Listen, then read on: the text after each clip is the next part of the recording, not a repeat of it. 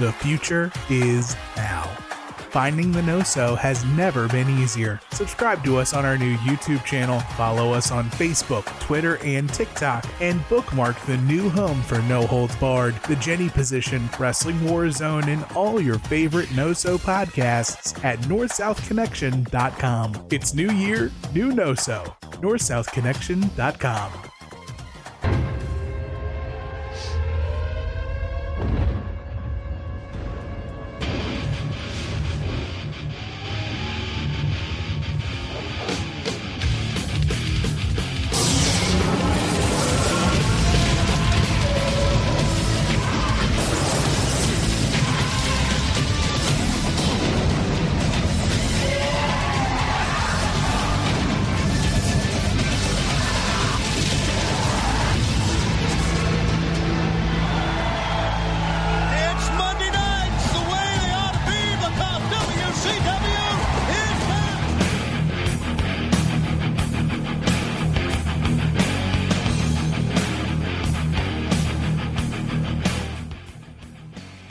North South Connection Podcast Network viewers and listeners, welcome to Wrestling War Zone, a Monday Night Wars podcast retrospective series. I am JT, and as you can see, joining me as ever is Chad. Chad, how are you?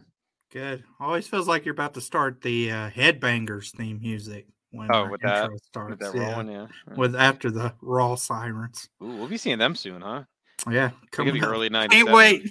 We can get the old Thrasher. I feel like they're going to step in for the smoking guns. They're like the guns of the 97, 98 stretch where they're just like on constantly is like the team that's like pretty good, but not really that great. But like they're kind of presented that way because they're on all the time and whatever. Chaz is going to be on Aaron's GWWE list by the end of 2027. Well, we're going to do Shotgun, right, when that starts on here. So we'll catch the Sisters of Love in early January. Of course. All the shows, right? All right. Yeah. I do have the first 6 Shotguns on tape, VHS somewhere, so I can pull that out if you need it. Been binging Master Shelf if we want to do live watches of that. Great show. So watching the ship show, was that Below Deck? Now Below Deck's great, actually, legitimately great. Still Master in on that? Yeah, all in on Below Deck. Master Shelf actually has a I didn't watch season 11 or season 12, so I've been catching up with that on Hulu. Mm-hmm. There's a couple of contestants on Master Shelf. They got a little horny in season 11. Yeah. So there's a contestant named Autumn on season 11, and I did a little Google searching. Mm-hmm. I got more than I bargained for. If you don't turn your safe search filter off on Autumn. Mine lives on off. Autumn Master Shelf season 11. You'll track see that. Should we pull a picture up live on like we did of the pizza? Google search it live let me send that to producer Tim. Yeah, we'll get him on there. Get that pulled up. I'm not gonna lie. I always got Below Decks mixed up with the Star Trek cartoon or whatever. What's that one? Something Deck too, isn't it? I don't know. Scott would always talk about that, and then I always think it's the Below Decks one. I'd get all confused. Yeah, what was it? It was oh god. I feel like I'm like pretty with it, but there's so much stuff I just don't really know or get. Man, damn it! Lower Decks. That's the name of. Yeah, very different. Thank you. Not the same. Jenny's the same concept. Yeah, this is a bunch of drunk people basically wanting 15 minutes of fame on TV. All right. Well, hey, Jersey Shore made a whole career out of that. So yeah, I mean, to me, this is the closest successor to Jersey Shore season 1 because it feels. I mean, authentic's a key word, but this in some ways feels. I like it. The reason I like Below Deck is you have these guests that come on like each episode, so they kind of become like cameos for that episode. Right. And I mean, like they know they're on camera, of course, so like they're giving it up, but you get more of those like real glimpses. Yeah. Where like Real Housewives, it's like, I mean, you might as well be given the scripts at this point. Yeah, Jersey Shore. I mean, Jersey Shore's the same way. I still watch it, but yeah. That was like a big decision point for them, right? After season 1, like, do we stay with these same people even though they're popular, or do you change it? Because the risk is if you bring new people in, they're just going to try and be the old people, right? I mean, that's like the risk going into it. If you mix it up, it's never going to be the same. So it obviously worked out for them. I mean, they're still going, and the new season starts. I don't know. By the time we're recording this, Oh my God, over, I can't believe there's still a new season. What Oh, season was Italy? Was that 4? Yeah, but these are classified as new seasons because it's like a new show. Technically, it's Jersey Shore Family Vacation.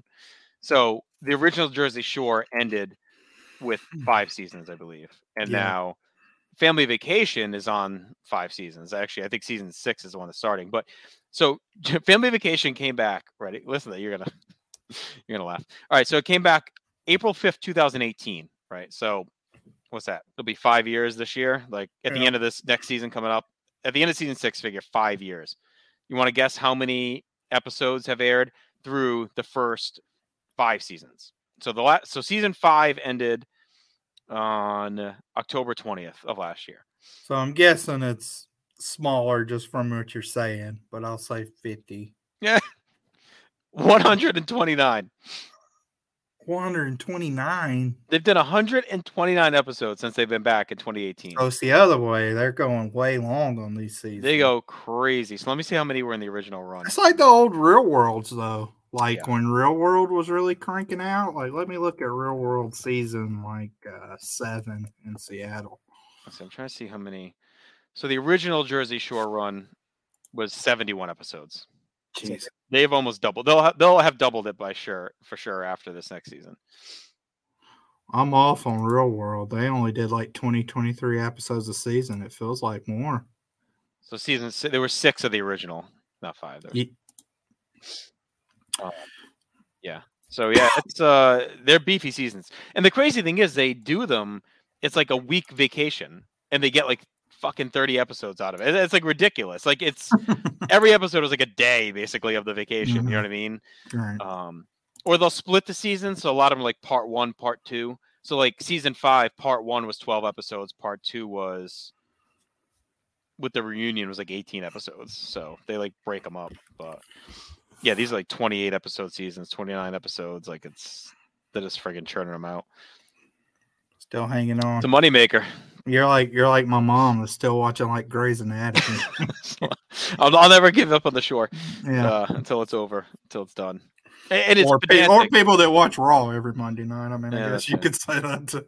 But it's really pedantic. Jersey Shore, like of the 29 episodes of Jersey Shore, like maybe 3 at this point are like, oh shit, like something's happening. Like the other ones are either hyping it or dealing with the fallout. Like you can miss, and it's not. The first season of Jersey Shore was like you had to see, like it was can't miss television. It was appointment TV. You had to be there. It was amazing experience. Ronnie scurrying away from knocking that dude out, saying you had one shot, bro.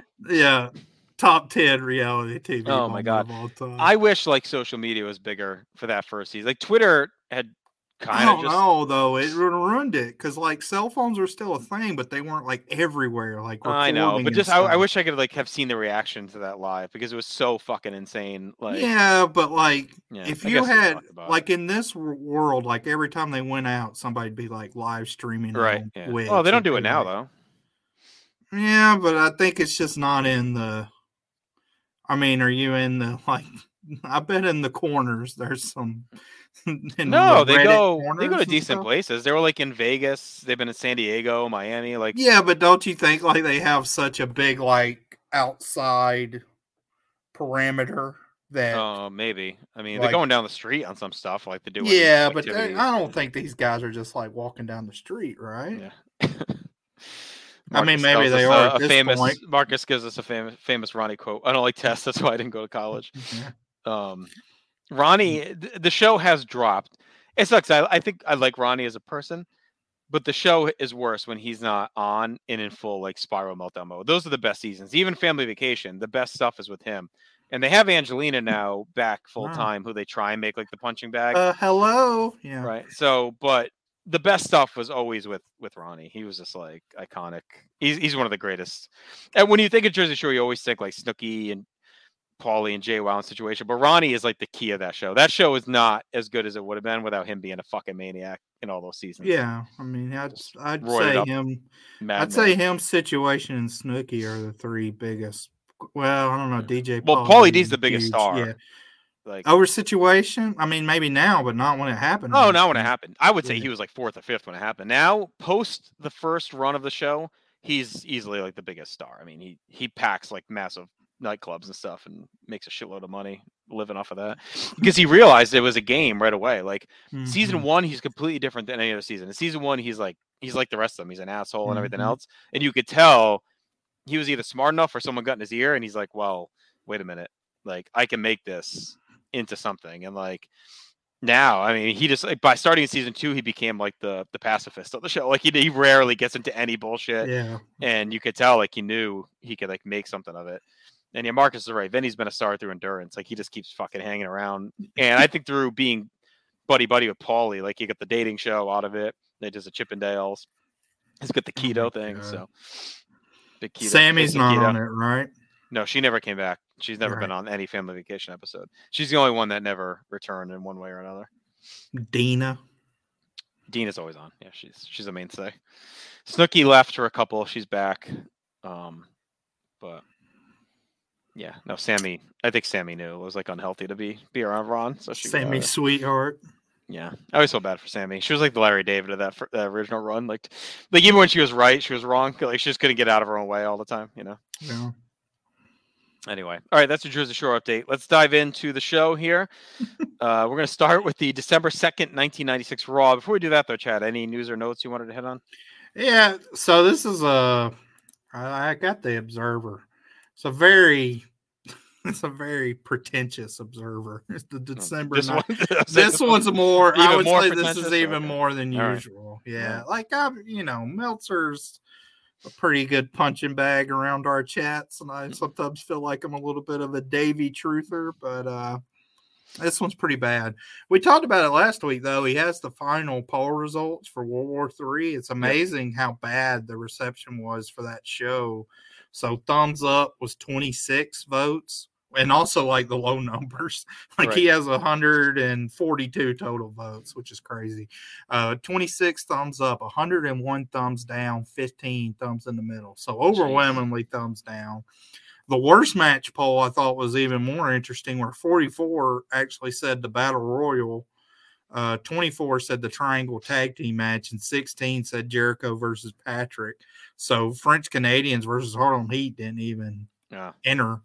And then in the actual Observer, he talks a lot about UFC and Ultimate Fighting, which you can guess.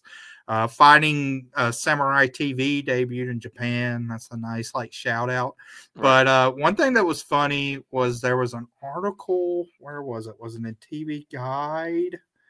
Let me see here. Yeah, I think it was in TV Guide. I wanted to read this because this shows how much we changed, right? Mm-hmm. All right, here we go. Certainly the most read and most talked about article this past week was Joe Queenan's column, Average Joe, in the 11:30 through 12:06 TV Guide. The article called Get a Grip was about the Monday Night Wrestling Wars. It was a largely critical article, mainly of Milton Bradley and Nintendo for sponsoring either Raw and or Nitro. Queenan called Monday Night Wrestling the creepiest, most unnerving, least scientifically explainable, most downright bizarre television programming of all. Luckily for Queenan, the night he decided to investigate pro wrestling was the night the WWF gave him more ammunition for his thesis than he would ever need, the Pillman Austin angle at Pillman's house. But yeah, so that's one of those things where it's weird. Like at the end, he says he concluded that the two pro wrestling shows supplied the most sadistic, stomach-turning, gross, psychologically discombobulating programming on television today. So we're kind of getting out of this, right? But it's still funny how I mean, this is our age-old thing, right? That we talked about off camera, where growing up as a wrestling fan, you had this from well-adjusted adults that this was lowbrow programming. Yeah. And if you like this, kids it's or the stupid, same. it's fake. It's the same Colin Cowherd line. If you like wrestling, you're eating boogers in your mom's basement, all this crap. You still hear very quick remnants of it today, but it was more prominent.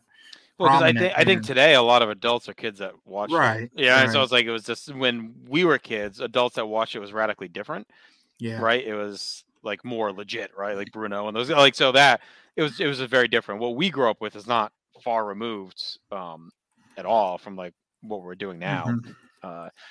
It's funny because we're getting close to the period where it's not looked at as like for kids or stupid or fake. Nope. We're getting to the 3 to 5 year stretch where it becomes trashy. It's, violent. It's like, like that's what we'll start to hear, right? When all the idiots start going in on especially when Undertaker puts Austin on the symbol, like that's like a big lightning rod one, right? Yep. So, and we'll get there. But it was a Bob Ryder used to do those stupid notes every week, and he ripped on that one big time. Yeah, Madden, and who's the friggin'? Why am I drawing a blank? Who's the joke idiot from Phil? What's his name? Schneider. No, he's okay. The guy from the New York Times or whatever. The frig was his name? Oh, Phil Mushnick. Mushnick. Yeah, New he's York, the big one that rallies against them. Post. Yeah. So anyway, quick, some WWF quick hits. Ahmed Johnson will be programmed with Goldust to give him wins on his return. Okay. If that plays out. Yeah.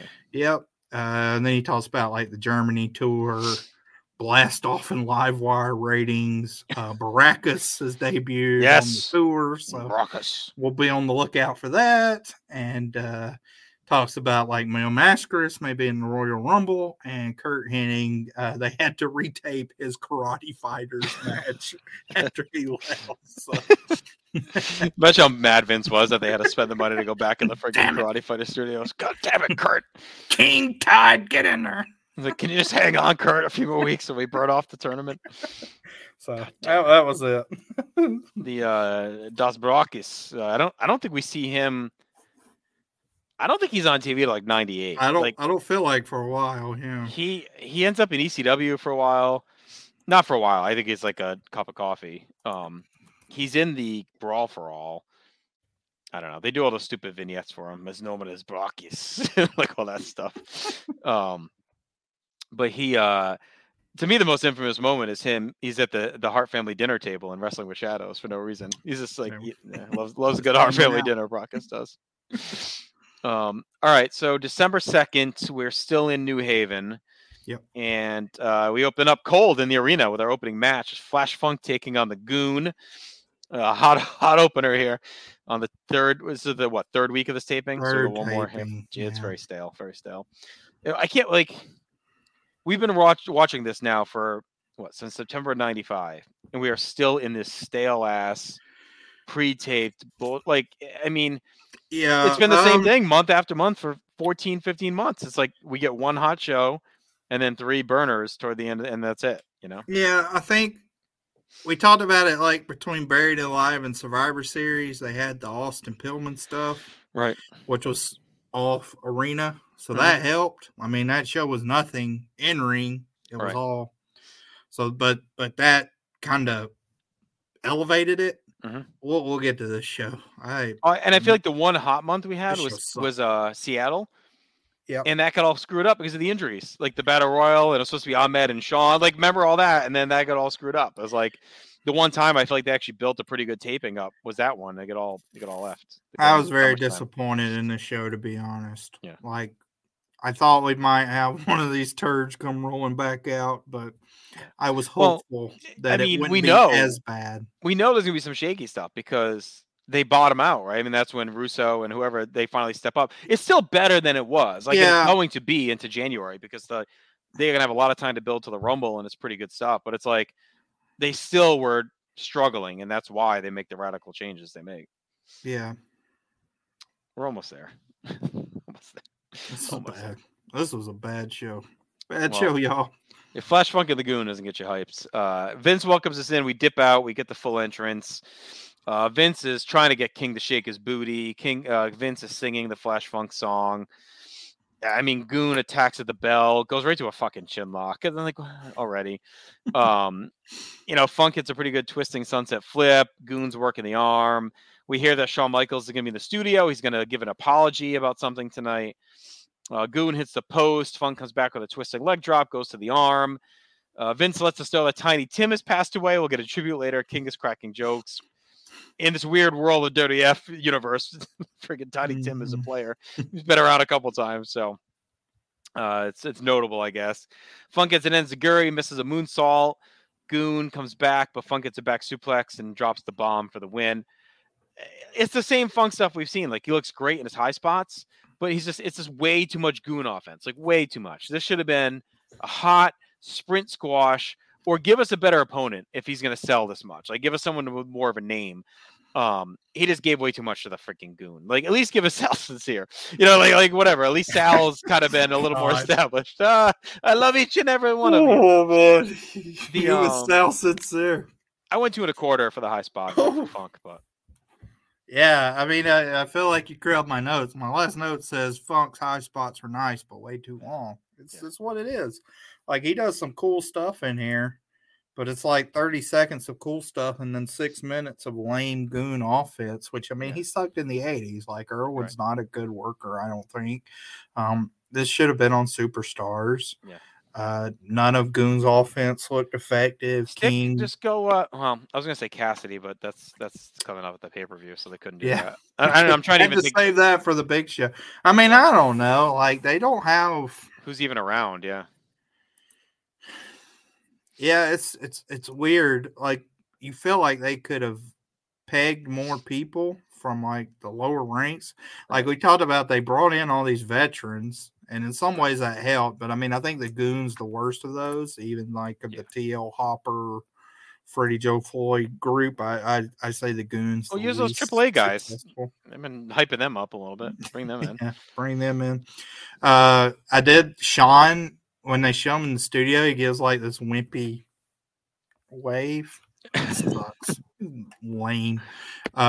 King, when they talk about the main event, he asks if Roberts is going to be sober, of course. Still on that. It's just like even in the middle of the match, like it looks like Funk's going to go on offense, and then Goon gets a big boot, and Vince calls the enziguri from Funk a what a maneuver. This was just like bad commentary, a regression. Like, you can't come out of this. It's bad booking. You just can't come out of this being too impressed with Funk. No. Because his high spots are dynamic, but the way the match was worked, he almost had to luck into the victory. Like, that's what it looks like. There had to be someone. I'm trying to even think like ECW. Like, there had to be someone they could have brought with him and signed, like, just to be able to freaking wrestle this guy out. I mean, did they have the working relationship yet? Like, I don't know if that was quite a thing, but like, there had to be someone they could call up and put in here. Like, it's just. I mean, it's kind of wild they didn't make a real run at Van Dam, like either company, when you really think about it. But he might have kept rebuffing them. I mean, who knows? Maybe. You're telling me they had to have pushed for him. They had to have. Yes, I don't know. It's weird. But yeah, like just the way the matches work, like it almost feels like, well, Funk just got to the top rope, flipped around, and somehow made a leg drop and got the victory. Like it sucks. Starting 3/4. All right, we get a quick clip from the tour of London. We see that Steve Austin was beating down Psycho Sid. And we cut to a locker room where Austin said he had Sid right where he wanted him, right in the middle of the ring. Chaos broke loose, and Vince says we'll see more later from the London footage. I like when they do this stuff because it at least shows that like stuff is happening on these other shows. And that's actually when they're at their best, is when they're like, you almost wonder if Raw should have turned into a friggin' like highlight show of some sort. Not full highlights, but like maybe 1 or 2 live matches. And if they're going to do these tape shits, like maybe the first one of the taping is all live and then more and more cut in as we go, doing live stuff from house shows. We're live in this town tonight, cutting in. Like that seems to be what some of the best stuff that they do. Yeah. I mean, the stuff from London to me was clearly the best stuff on this show. Yeah. It's a low bar, but it was. Right. That could have worked. I mean, it worked for the Austin Pillmans. Like do some studio stuff. I guess they try and do it here with Sean. Yeah. All right, we go back to the ring as. Did you get that Royal Rumble ad? I had that after this. Which one was that? I might have. Is that Adam and George? Are they showing up yet for you? Yes. I know they're coming. Okay. Yeah. So lame. Oh my God, these two schmucks. Oh, you'll see a lot of them. Alamo Dome. It's like gonna be me and you. 7 weeks out. Like we'd have to be sitting there now. It's so lame. Like, oh, don't go to the bathroom. We don't want to miss the seat. It's like, right. Oh, just like there's not 15 Spurs games between when that was filmed and when the show was happening. And like, if you know the history of the show, like if you're smart to it, like they did just pretty much open the front doors and invite anybody in. Right. At the end of the day, but still, like it's just a lame. Like, yeah. I mean, you're moving a lot more, of them. Oh, yeah, I think they're every week. I think they're actually at the show. Like, I think that's I'd forgotten how bad that was. It was. They were like, I think they were just like tech guys. Like George was I think he used to be on Mania with Todd. He was like the PA on Todd. Like he was like a character on that show a little bit. I think they're both like production guys or whatever. They pull them out for this. All right, back to the ring. You kind of jinxed it last week. You said we hadn't Razor and Diesel were gone, but Diesel's here. He's out to face Phineas Godwin. Is this a match right out of your nightmares? Not a great pairing when they came out of the curtain. Didn't have high hopes. Diesel comes out. JR's in the booth now. He starts roasting Vince right away. He admits he's in a mood. JR says Diesel and Razor will be the next tag team champions, especially if they get some leadership.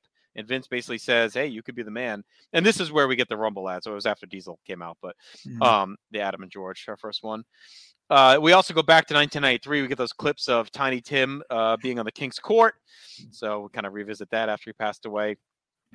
Phineas comes out with Hillbilly Jim. They're dancing. I mean, Diesel's just mauling him. King is working in Tiny Tim jokes. We get a side slam. JR's gushing over Diesel. JR's adamant. And Bulldog and Owen aren't on the same page. We saw that last week. They're in big trouble at In Your House. Razor and Diesel are young. They're primed. Phineas tries to come back with some right hands. Razor stalks back on him. Razor stalks to the ring, roots on his partner. Phineas goes for a slop chop. Razor distracts him, but he lets go of it. And JR calls Phineas an idiot and a buffoon. And Diesel finishes with the deadlift jackknife. He really kind of, I didn't think Phineas helped him at all, really. He kind of deadlifted him up, which looked impressive. But whatever. I mean, Diesel's offense was okay, I guess. This is the squash we needed from Funk. We didn't get it. Ross always simulating Phineas is funny. And I mean, Diesel and Razor, I guess it's like a little better that there's guys on the show instead of invaders. But they should have just eschewed the gimmicks by this point. They should have said, hey, we did that to get your attention. Here's who we really are, right? Like, and just done that. And they would have been fine. It's like, this is like stupid now that we're still doing this, but I went a star and a quarter. I mean, star and a half. Star. I thought this was an awful match. I don't know what we've seen on these shows that allowed Diesel and Razor to get a tag team title shot. Maybe on Superstars they've been running through, but hadn't looked too impressive on Raw from what we've seen, and they've been gone for a while. Yeah. So now that they're all of a sudden getting a title shot, number one contenders. How are Furnace and LaFon not the number one contenders? Exactly. They beat Owen and Bulldog at Survivor Series. I mean, dumb. Yeah, so dumb. This show sucks. Like the booking was just terrible. Well, I wonder if something happened with Furnace and LaFon because I'm trying to think off the top of my head. I don't know if they're at the Rumble. We see them at In Your House at Final Four. Yeah, they're at Final Four. So maybe they got hurt or something right away. Maybe. I don't know. Yeah. It's just like last week you did so good, like doing that Shades of Grey booking, and now it's like all of a sudden Ross is a full heel pretty much again, like yelling at Vince. Diesel's out here. I did like Ross calling Phineas a buffoon because he is, but then like that jackknife, like you talked about, like Vince says, "Oh, I don't know if Diesel can get him up." I mean, he barely does, because like Phineas does not help him at all. Yeah, it's like, well, way to call out that he's about to hit this hideous looking jackknife because he does. So I wasn't. I mean, I didn't think any of this was impressive.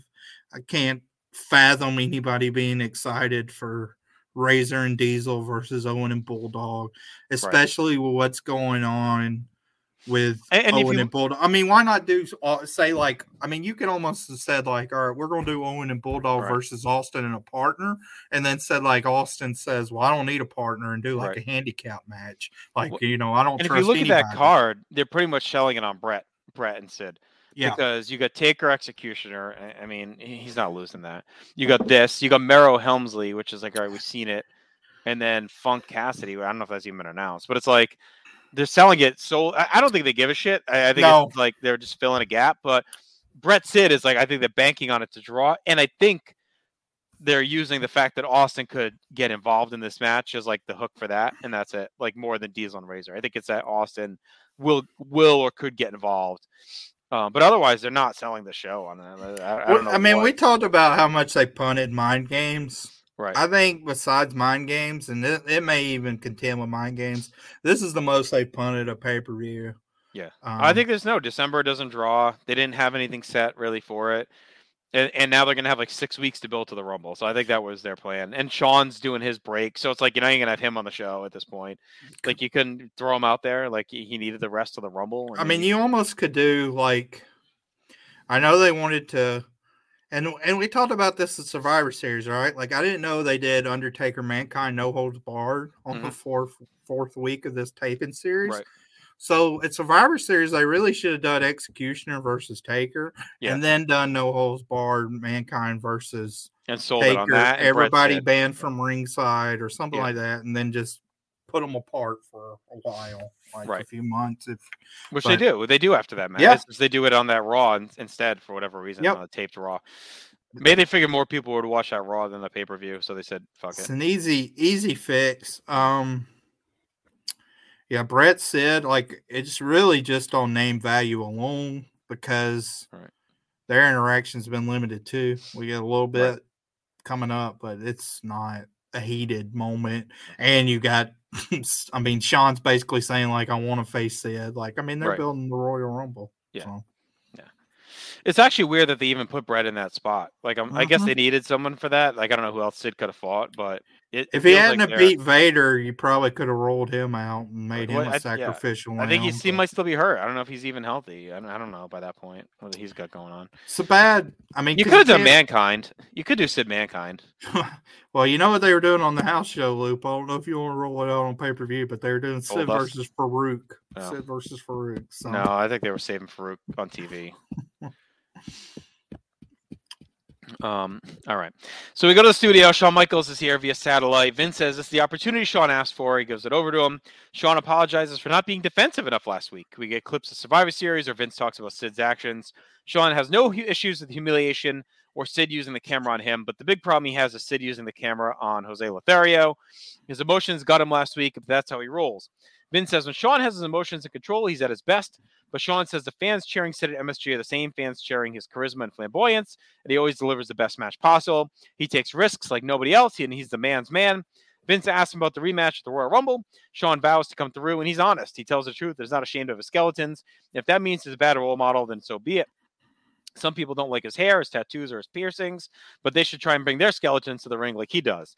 They'll see him become Mr. Emotional. When he becomes the world champion at Royal Rumble, he'll continue to tell the truth and not be ashamed of who he is, and he's proud of it. Again, this is like a weird approach. It's trying so hard to justify what Shawn has become. Like, oh, he's what a true man he is. It just feels forced, like he's out here trying to show us, like he's emotional and he's flamboyant and he's hated and this is who I am, and like he just keeps saying it over and over, like trying to get us to believe it, where it doesn't feel natural. It's just like.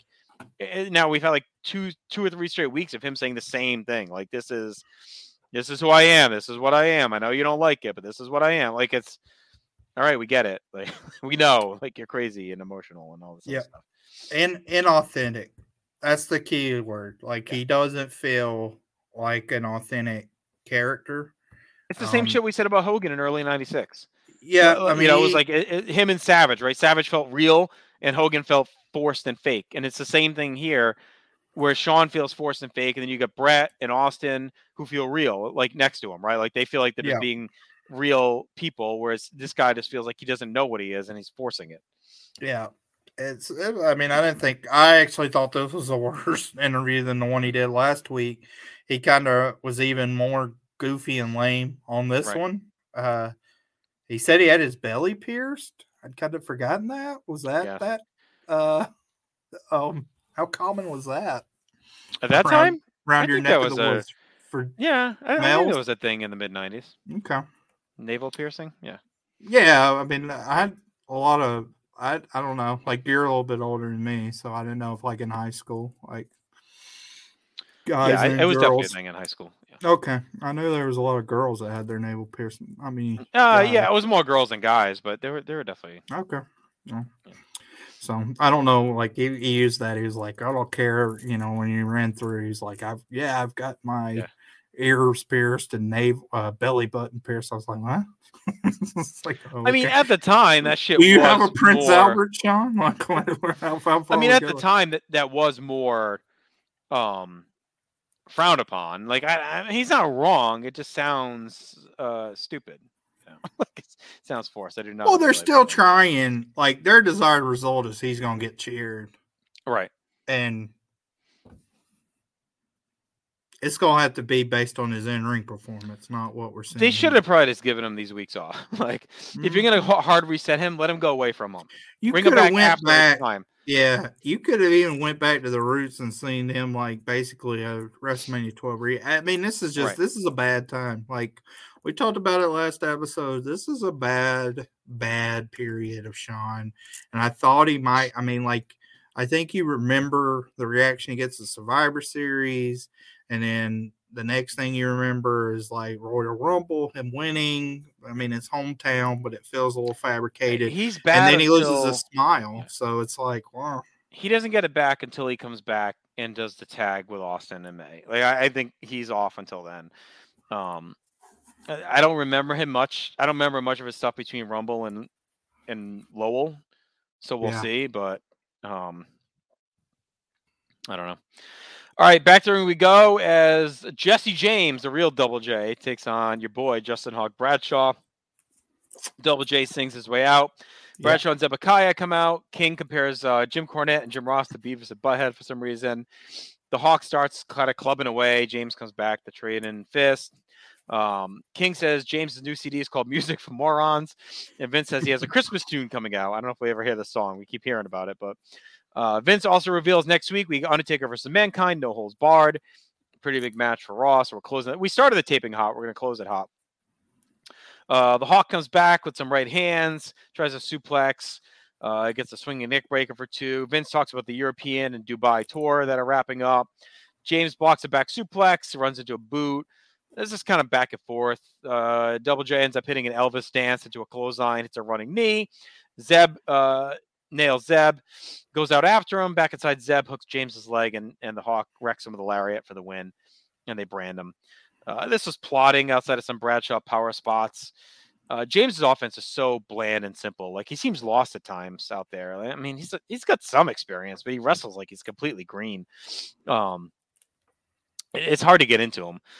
Bradshaw needs to do something. I mean, he's literally been doing the same shit since he showed up in March. Like I guess this is at least kind of a feud, but he's had these weird little one-offs, like he had the Savio one and whatever else, but he doesn't do anything of note. What's his goals? He gets no IC title matches. Like, he should be working towards something. Like, he could have been someone that fought Mero on a pay-per-view to fill a spot, like, you know, like something like that. So I went 2 stars, but it was pretty just basic stuff.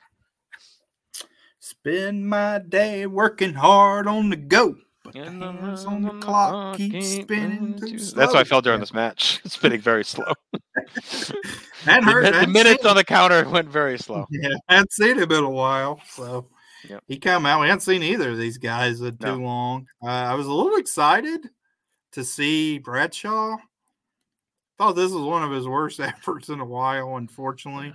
He's spinning wheels. I mean, like, what? Yeah, it is true.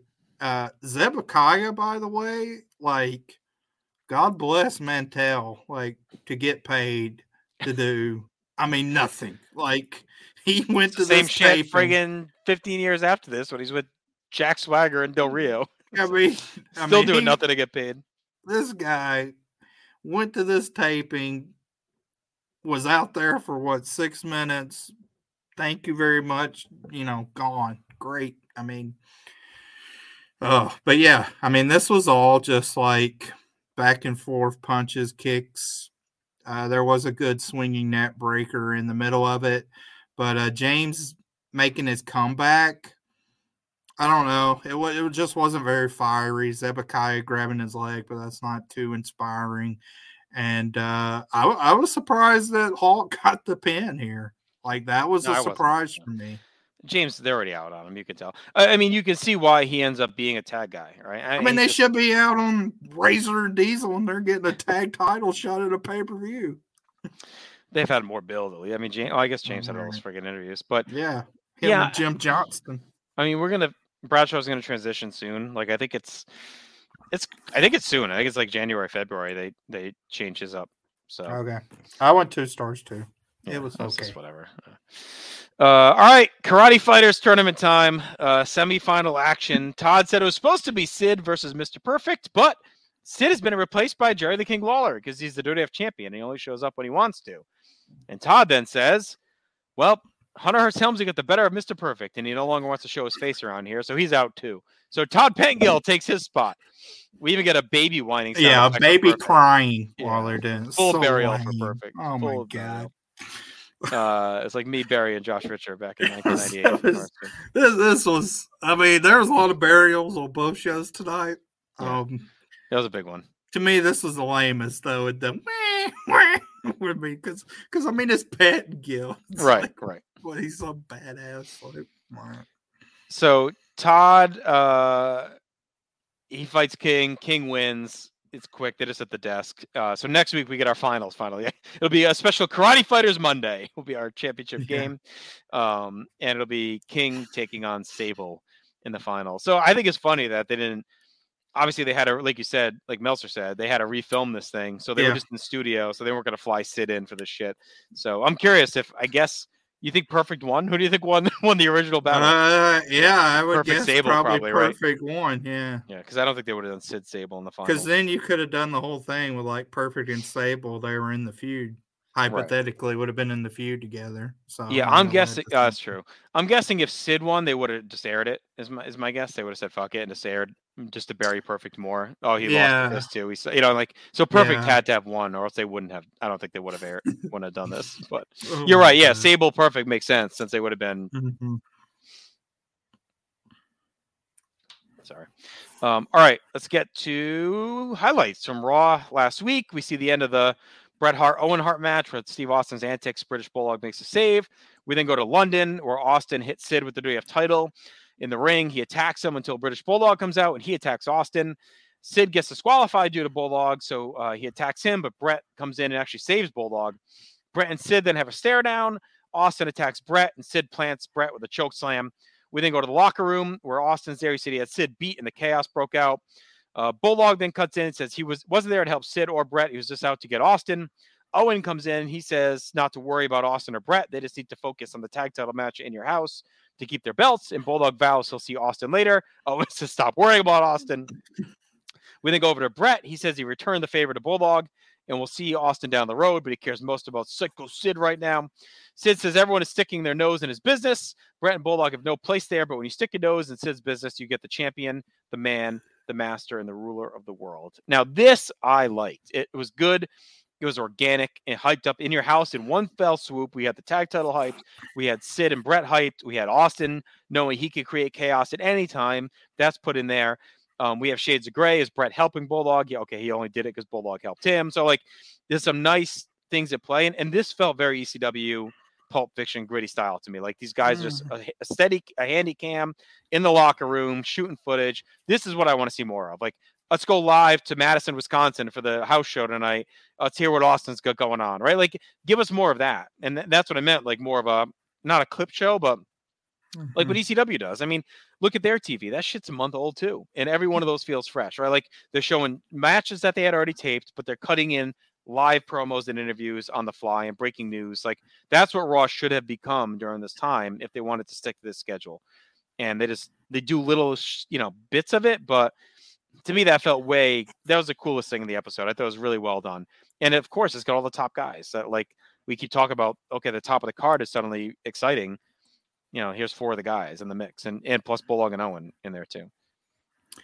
Yeah, I mean, this probably redeemed the show to me from being maybe my least favorite Raw we've watched, honestly. Like, I thought it was well done. I liked the interspersing of everybody. Mm-hmm. It's really interesting because I don't know. Like we talked about how lame Sean is, and again, like you have the thing that happens where like Bret and Austin at Mania is like the best match in company history, but like the way it's building now, Brett and Sean, and then Austin Bulldog feels very hot. Like if they could do both of those matches and build to them effectively, or even like and then I guess you still could do Sid Taker, right? But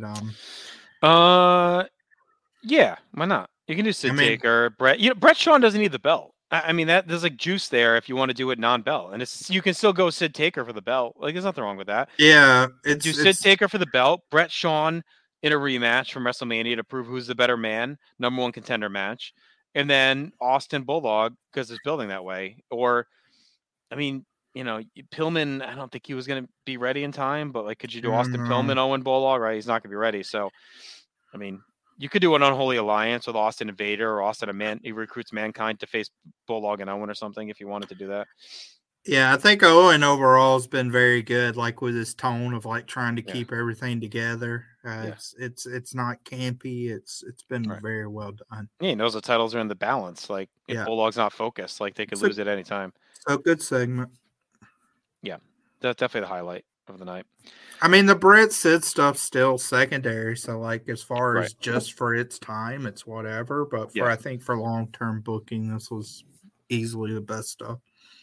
All right, main event time. We have Jake the Snake Roberts and Mark Merrow taking on Hunter Helmsley and Billy Gunn. If you remember, this was played off of last week's show. Interesting, I guess. Merrow, Jake, and Sable get out there. King is already hitting the drunk jokes at ringside. Gunn's got his newer look. He's got the black duster with the hat and the vest on. So trying to mix it up. We saw that last week as well. Get some stalling early. We get the usual Jake trying to DDT. Billy bails out. We hear from Jesse James backstage. He's not happy about the interference. And next week he wants a handicap match against Bradshaw and Zebekiah because he wants revenge. So we'll see if we get that. Hunter's in there. Jake is working him over. Gunn charges Merrow. Merrow takes him down. Vince runs through the hole in your house card. We get a lot of arm work from Jake and Merrow. King says Jake looks like Tiny Tim as Merrow gets a 2 on a back batting drop. Hunter shoots Jake hard to the corner, tags Gunn, so now they start to take over. We get a Full Metal CD ad, which God, I played the hell out of that CD as a kid. I could not wait for that to come out. I as a kid, I wanted nothing more than a CD of all the wrestling songs. Like I had my mom call WWF headquarters to see if they could make me a cassette or something of like all the theme songs. Because I used to be in the fan club, and the fan club, they would send you a cassette with like 6 themes. So for 3 years, I was in the fan club. I'd get a cassette tape that had like 6 theme songs in perfect quality. And I just lived off of those. And then they finally released Full Metal, which was... Have you looked at the listing on this? Let me see. Is that right? Full Metal, the album? Yeah. So I had Goldust. I know that. Vader. I don't think they had Austin yet on there. Was he? No, it's like... What I'm looking at is that can't be right then. WWF Champions, the album, Full Metal Edition. Yeah. No, that's different. You need Full Metal, the album, 1996 release. Yeah. But it has like a lot of 1995 guys. Yeah. Like 1, 2, 3 Kid. Yeah, he's on there. Hunter's on there. King Mabel. Yep. Yeah. It's terrible. This is it. Yeah. Diesel Blues, King Mabel, 1, 2, 3 Kid, Goldust, Smoking Gun, Psycho Sid, Razor Ramon, Bret Hart, the Heart Attack, Hakushi, Undertaker, Shawn Michaels, and With My Baby Tonight. Oh yeah, love that. I played the shit out of it. You didn't have it. There was no other way to get these songs. They could have rushed that to production a little bit more though. Like let's see, like all 95. Like Diesel. They had the fake Diesel and Razor, so I guess we'll give them a pass. But King Mabel, 1, 2, 3 Kid, like half the guys, Hakushi. Yeah, they've all been gone since like April.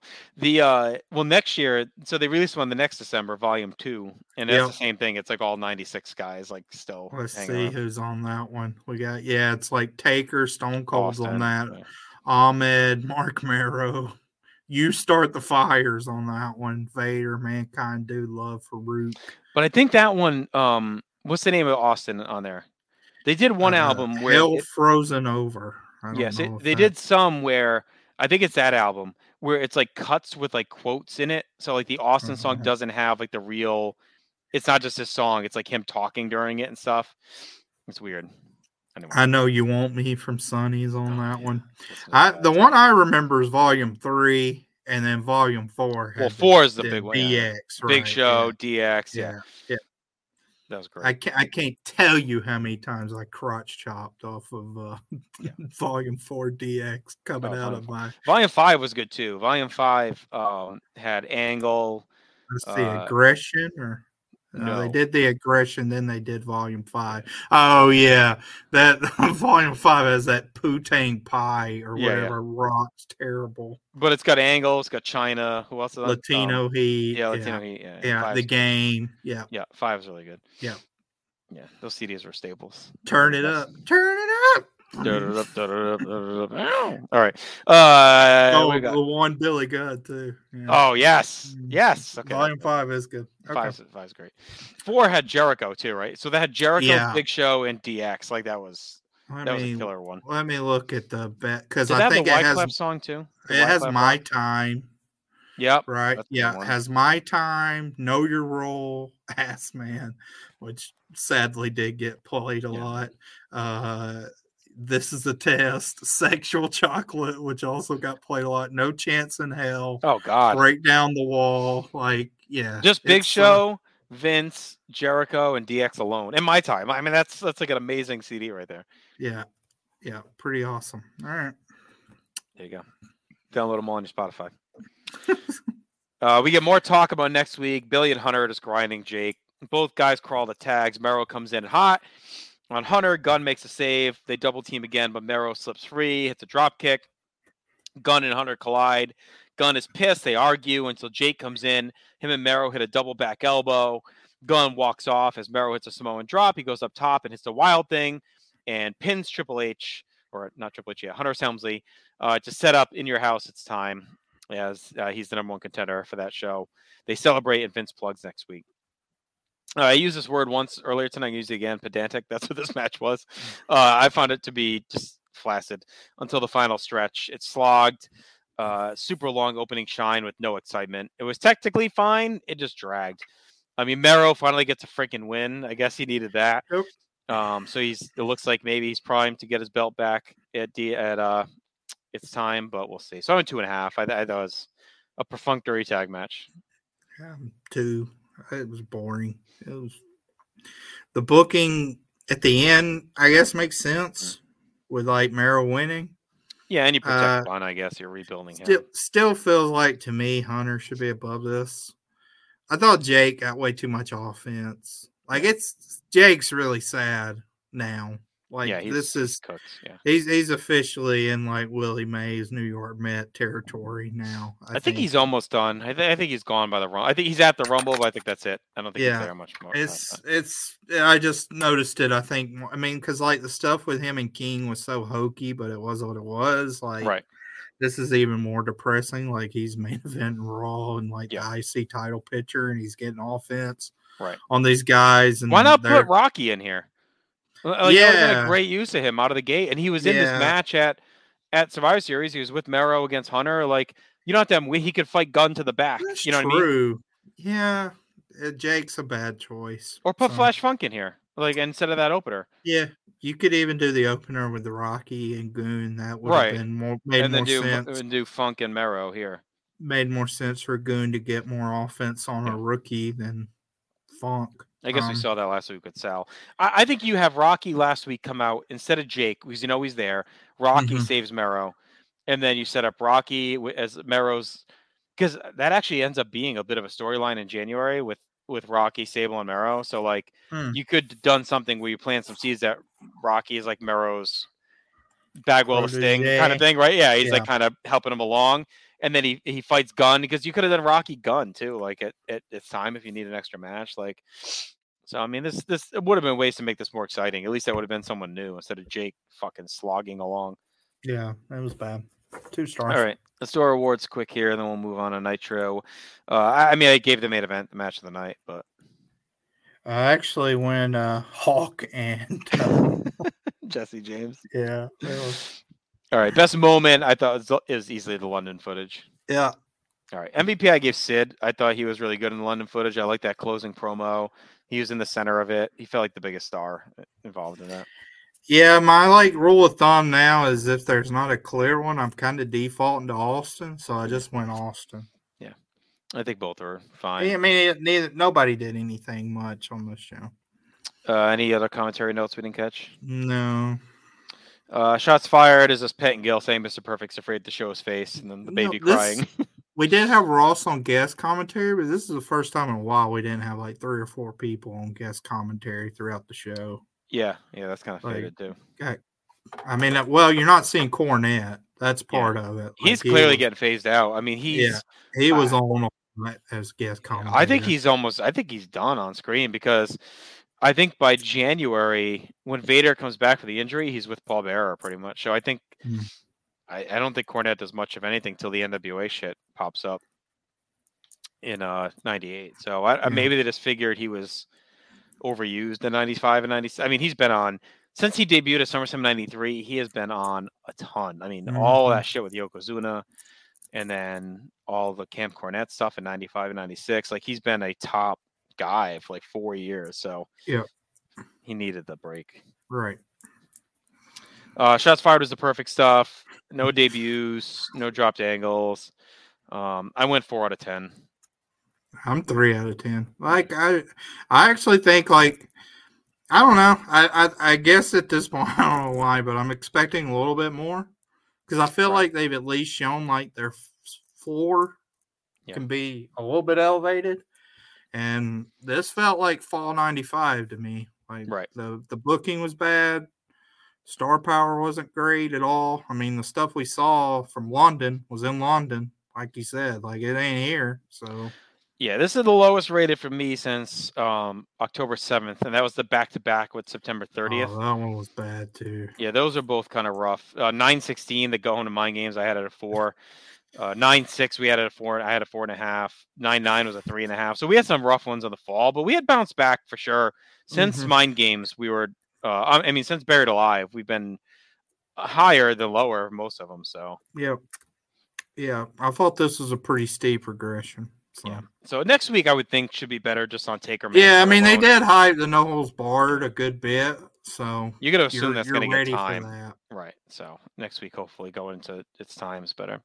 Yeah. All right, what do we got going on Nitro? So Nitro's from Dayton, Ohio. Dayton, at the Hera Arena. It's always interesting. WCW always goes to the Hera Arena, and WWF's at the Nutter Center. So they always change. Same intro, of course. Tony and Larry are still at ringside. So they start off talking very briefly about Hogan and Piper. They get interrupted by the Steiner brothers. Scotty's back. He's in all black, and he looks pretty juiced here. We're starting to transition for sure into the big pump. He was pretty jacked here. So he says he doesn't call too many people a friend, but Sting was one of them. He saw what he did to Rick the other night, and he's here to see that he doesn't do it again.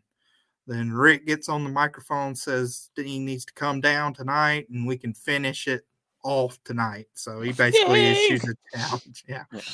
He issues a challenge. So they and then Tony's like, well, we'll show what happened last week, and they don't. So that was our first production snafu of the show. But I mean, I thought this was fine. You know, I spent a lot of time on the last episode talking about how I thought they were counter programming against Raw. I think we'll see. They knew Raw was ass. Right. And you see how they counter program this show.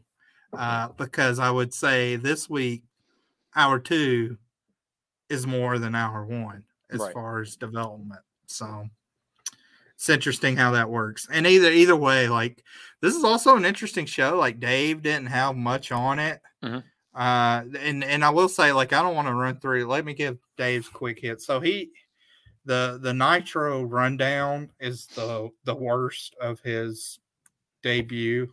He's so, I don't know, he's so annoying. He sucks running down the show. He basically acts like he hates what's going on. Right. So that's good.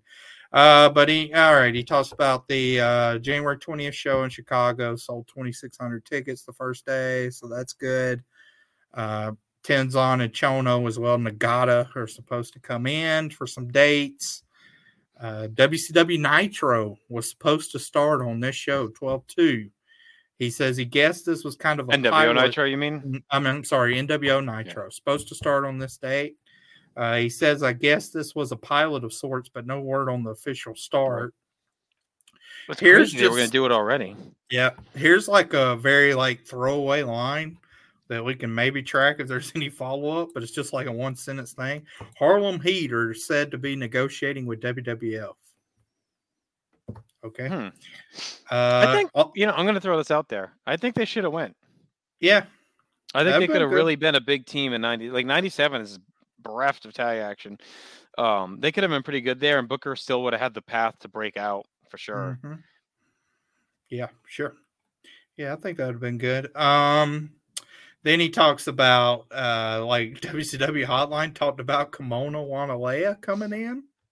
I don't know for what. And then this is funny. You'll enjoy this. They also talked about Raven coming in, but that was 100% work. Gene Okerlund was looking for a name to use because the scam about a wrestler jumping promotion usually does well, and Hotline business has sagged a great deal of late, down 40% according to one source. So he made up the story, and someone else came up with the idea of Raven would be a good name to use. Well, so it's not too far off. No, it's actually like Dave's dogging it, but he comes in at 6 or 7 months. Yeah. And then I'll just read this. So this shows you how like prickly Dave is. I don't know. He thinks he's like very funny in this edition of the Observer. So on TV, they talked about Steen being rusty since his match with Rick Steiner was his first match.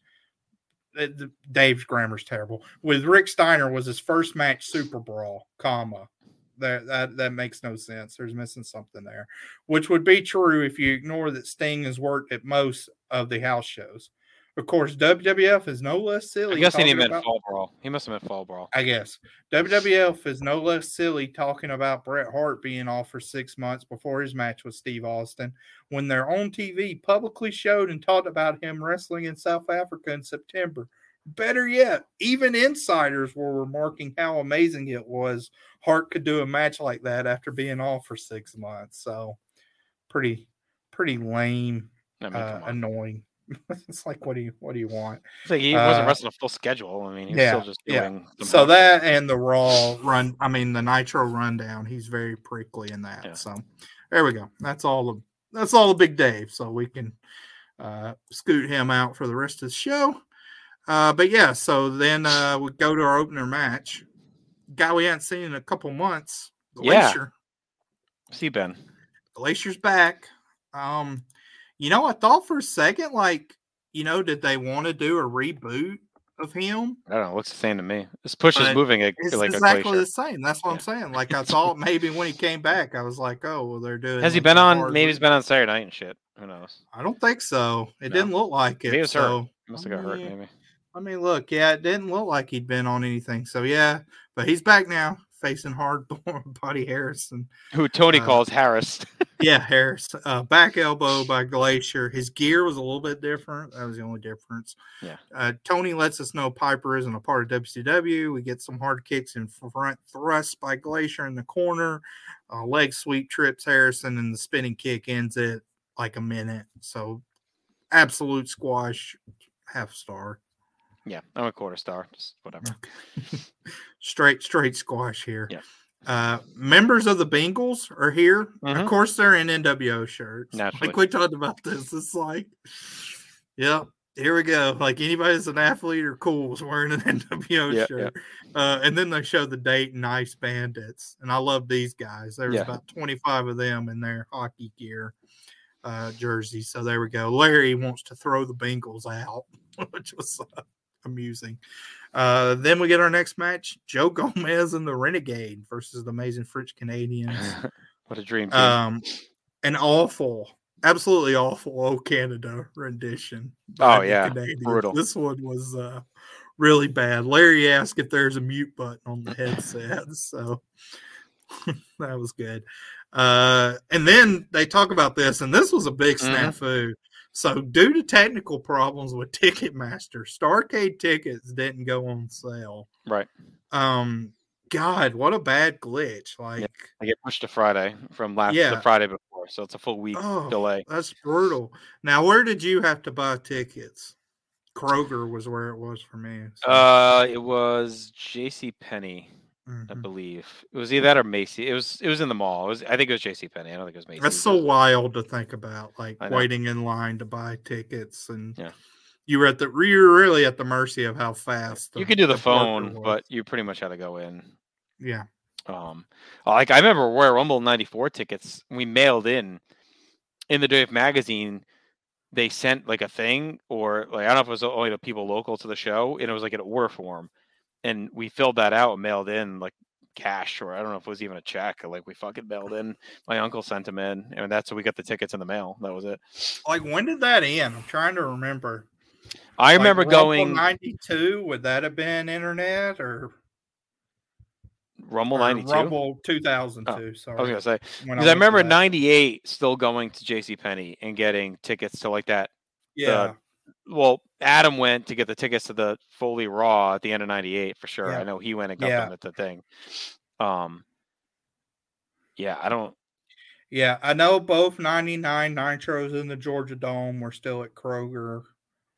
I'm not sure after that. Like I went to Armageddon 2000, and then I went to Royal Rumble 2002, and I'm not sure on those two shows.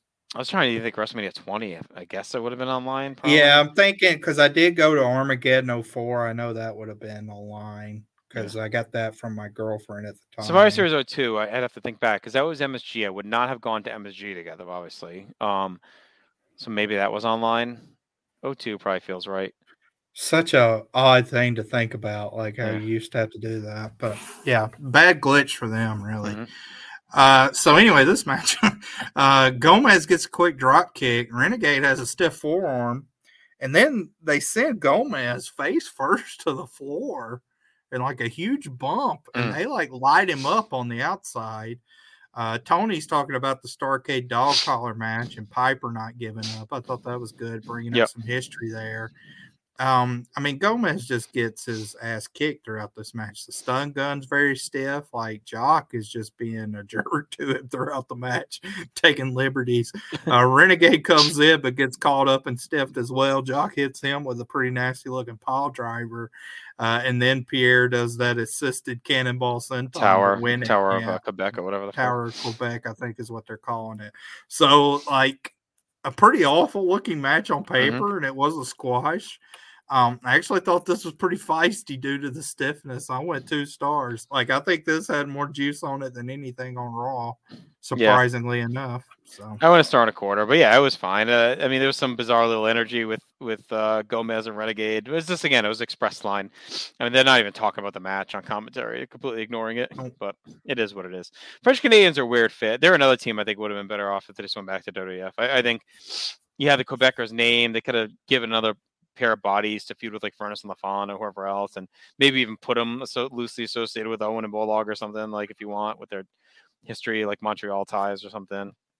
I think they would have had more room to breathe there. I think here they're so far down the roster, even though they're getting a bit of a push. There's so many teams. There's just nowhere for them to fit, and they had the name value. They could have went back and the Quebecers again. So Jog looks pretty old. Like every time he bends over, his hairline's not looking great. So. Then we get an Arn Anderson interview. I mean, this was like our biggest promotion we've seen for Piper Hogan since World War III. Yeah. Where Arn has some stiff words for the Hulkster. He says Rick told him the toughest fight he was ever in was with Piper. That he saw guts, that Piper has guts and passion in every match. And he said he didn't see fear in Piper's eyes. He saw focus. Now, the NWO took their best shot at Piper, but when they didn't take him out at World War III, they gave him an edge. Anything now coming back their way is going to be a receipt. Piper is more everything than Hulk Hogan. And so he basically says, too, like the Horsemen next week will have Gene says, Piper will be on Nitro in Charlotte next week. And Orange says, don't jump a dog in their own backyard and don't mess with family. The Horseman will watch his back. Great Orange promo. I mean, you can kind of roll him out and he can do these amazing hard sell promos. And this was one of them. It gets you excited for next week. We know Piper will be there. We know the Horsemen will be there. You know, Flair is probably going to be there in Charlotte. Yeah. So it's like you're setting up a very big Nitro for next week as we hype Starrcade some more with and Aaron helps spell that story out versus like if it was just, you know, Tony and Larry doing it. Oh, next week we're in Charlotte, you know. So like Aaron coming on, giving the warning, like, "Hey, NWO, like, don't think you're just going to beat the shit out of Piper because he's here. Like, we're going to be there. You're going to have to go through all of us." Right. Yeah. So great Horn promo. One I'd forgotten, but I mean he has like 100 great promos. So add this one to the compilation. Next match, Faces of Fear versus Robert Gibson and Scotty Riggs, a crazy, weird makeshift team. Robert Gibson's chest hair completely out of control. I noticed that. He's very, very woolly up top there. They show footage of the NWO attacking Harlem Heat and Faces of Fear from the prior week with Bagwell kind of being a part of that charge. Yep. We learned it's going to be the Faces of Fear versus the Outsiders at Starrcade for the tag. I had no memory of that being the title match at Starrcade at all. Yeah. So Riggs and Gibson do a little bit of the Rock and Roll Express spots to start out. They do the Sunset Flip, kind of cover attempt that's a staple of the Rock and Roll Express. Faces of Fear take over, an impressive backdrop power bomb by the Faces of Fear gets a big pop from the crowd. Ming does his pile driver. And then Gibson gets the hot tag and does a little bit of a near fall, but he walks into a big boot from Barbarian, and that's it. I thought this was an okay match. I thought Gibson, you know, like I've said a lot of times on these Nitros when they've showed up, I love the Rock and Roll Express. Gibson just looks old. I guess he's fine as an enhancer here, but I did think Gibson and Riggs kind of got a little bit too much offense in this match too. So I only had this as an okay match. It drug a good bit for me. I went 1.5 stars. Yeah, it's all about us getting the Face of Fear established to Starrcade, but to your point, like they're giving up offense to these guys. I mean, Gibson is a proxy for Bagwell, so Riggs can kind of stay on TV so they can talk about Bagwell more than anything else. That's the only reason it's even happening. You know, Face of Fear used their power a bit, a bunch of Starrcade talk all through here. The backdrop power bomb on Riggs looked great. I thought they really murdered him with that. Larry says Jimmy Hart is fluent in 25 languages, which I'm guessing is not true. No, maybe one, maybe two if you count like country drawl zone. But Larry's excited. Larry's excited the Horsemen will have Piper's back next week. I thought Gibson's flurry at the end was okay, but then he walks into the boot. Riggs cleaning house with the chair after the match was very random. I know he's angry, but like that anger should be against the NWO, not the Faces of Fear. Like that was weird. I think they did that just to show how tough the Faces of Fear are because they kind of shrug it off, but it was out of place. It seems weird. I had the same note. Face of Fear just gave up way too much offense given their role, but they've been putting on a power clinic. Like when they hit their power offense, it looks awesome. So I went 2 stars. It was fine other than the chair attack. All right. WCW Saturday Night's back with a vengeance this week. Nothing really big. They didn't announce any matches. They just announced who was on the show. Arn Anderson, Lord Steven Regal, Faces of Fear, Chris Jericho, Rick Steiner, Buckhouse Buck, randomly thrown in there, Jeff Jarrett, and the Taskmaster. So there you go. Then they show more footage of the Benoit versus Sullivan match. Yes, Baltimore. I thought this looked cool. Like between this and London. Especially because like we were just in Baltimore for a pay-per-view and the Baltimore arena has a distinctive look. So it's always cool, like the entrance of the Baltimore arena. And I did like how this kind of was presented and the footage and stuff like that. So looked like a pretty good brawl. They fight up the stands. They go into the bathroom where the Dungeon of Doom was waiting in the stalls. They do an attack on Benoit. Then they show him beating him down in the ring. Woman gets in the ring, stands over Benoit. Then she kind of jumps on Sullivan's back and has to be restrained. Do you have any more thoughts on this footage? Yeah, I thought it was cool that they showed it. We don't often get like house show footage from WCW. Like it's almost crazy that they even existed during this time. Like they seem so random. Like it's not a touring company as much as WWF. So like you don't hear about them as much. You don't think about them as much. Maybe because for me, they never really came up there. Like until in a couple of years, they start coming more when the NWO stuff picks up. But they just seem like a fantasy to me that WCW had house shows. And I thought the footage was fine. Dungeon again attacked Benoit in the bathroom. We already saw the aftermath of that, right, where he was all bruised up and stuff. And we continue this weird storyline where a woman steps in and Sullivan listens to her. So I don't know. Like, it's, again, we really covered this in depth last week, so I don't think we have to dive into the weird behind-the-scenes aspect of it again, but it just almost continues to feel a little too insider. And Sullivan's weird promo style doesn't help because he's very cryptic, and he's like the worst of Hogan. You know, when Hogan gets all convoluted when he tries to explain. Vince sometimes too, like they try and over-explain things in a weird way, and they go in these big circles. Like, that's Sullivan. He just like talks in these odd circles that make no sense. And when it's one thing when it's the Dungeon of Doom and the Hulkamaniacs or whatever, where it's obvious what's going on, but for this, it's like you can't even follow what the hell's going on half the time because of the way he talks. So that leads to a straight Taskmaster squash versus KC Sunshine, who looks like Dolph Ziggler. Yeah. Sullivan absolutely decimates some chairs, sends him into the railing, throwing water bottles. Tony doesn't even say his name. Yeah, Larry and Tony don't even know who his name is. Larry at one point's like, "What's this guy?" And Tony's like, "I don't even know." It's like, all right, great. Tree of Woe with a knee, double stomp. That's it. I want a star. I mean, did you look up who it was? Yes, KC Sunshine. Well, Sean Casey is the wrestler, but yeah.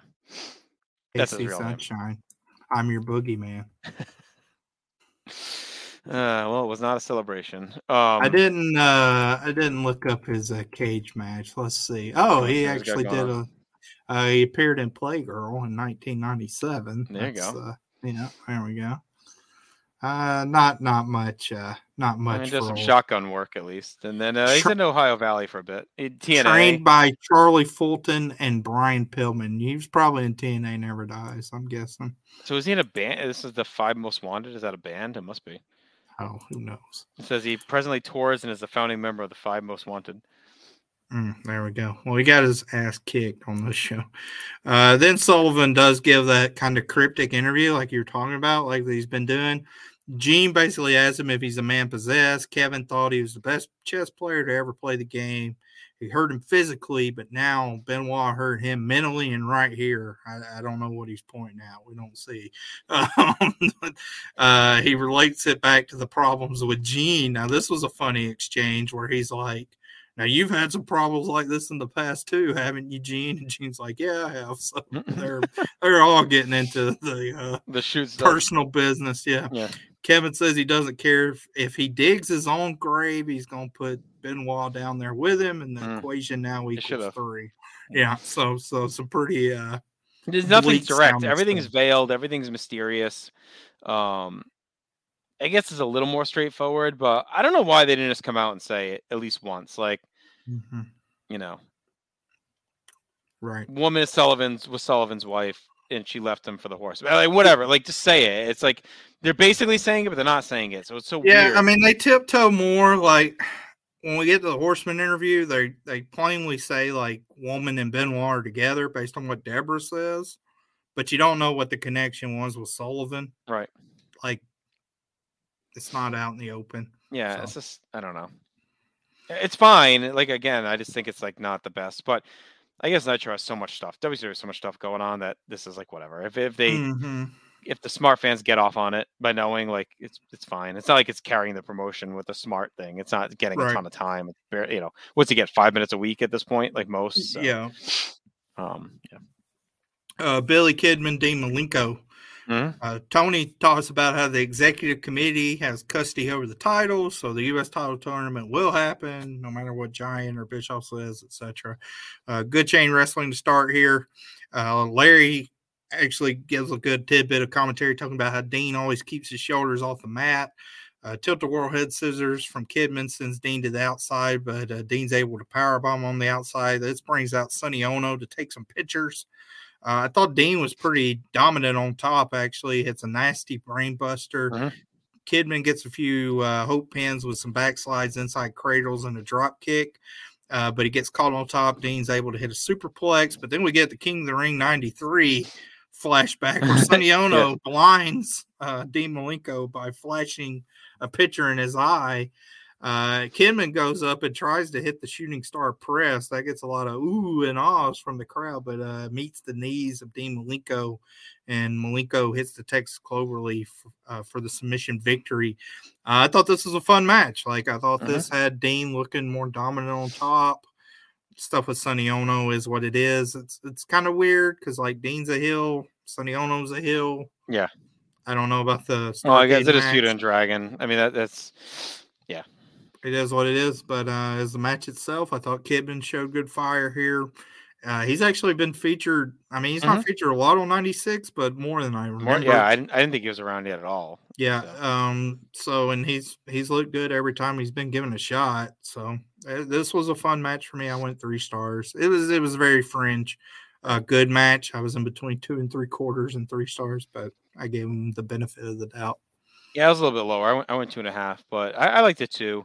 Larry, I don't know if you caught his line. He goes, "They love their cameras, don't they?" When Sonny Ono's out there with the Polaroid. Commits a missile drop kick. I thought that looked good into the perfect plex. I like the finish too. It was fun. Kidman was definitely game. He took a beating. Also hit a couple of good spots in there. Dean's ready for Starcade with Dragon. So it was a tight little match. It was basic, but they pumped it out. Fucking Larry. He would have fit right in the Sopranos. Yeah. We transitioned to hour number 2 with Big Barber versus Jeff Jarrett.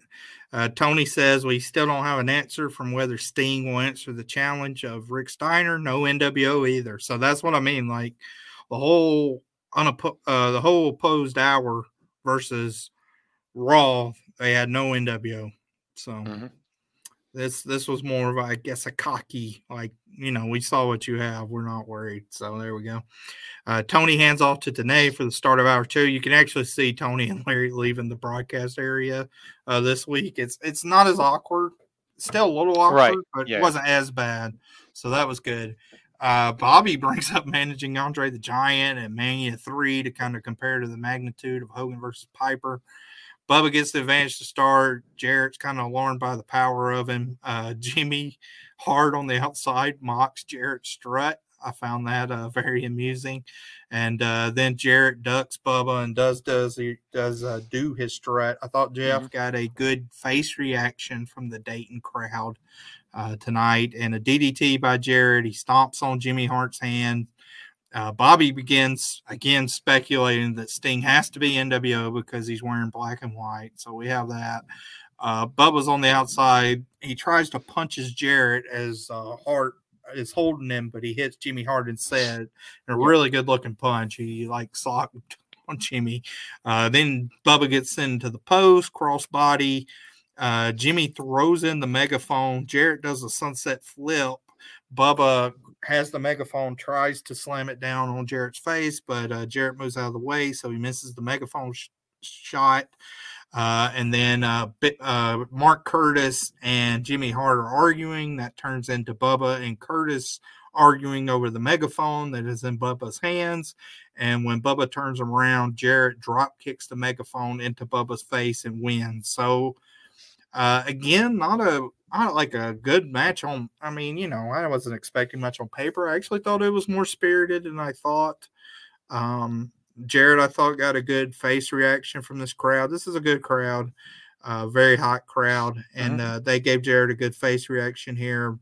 Bubba had some fun spots. I mean, this was very Memphis. Like, it's interesting with Jimmy Hart and Jarrett.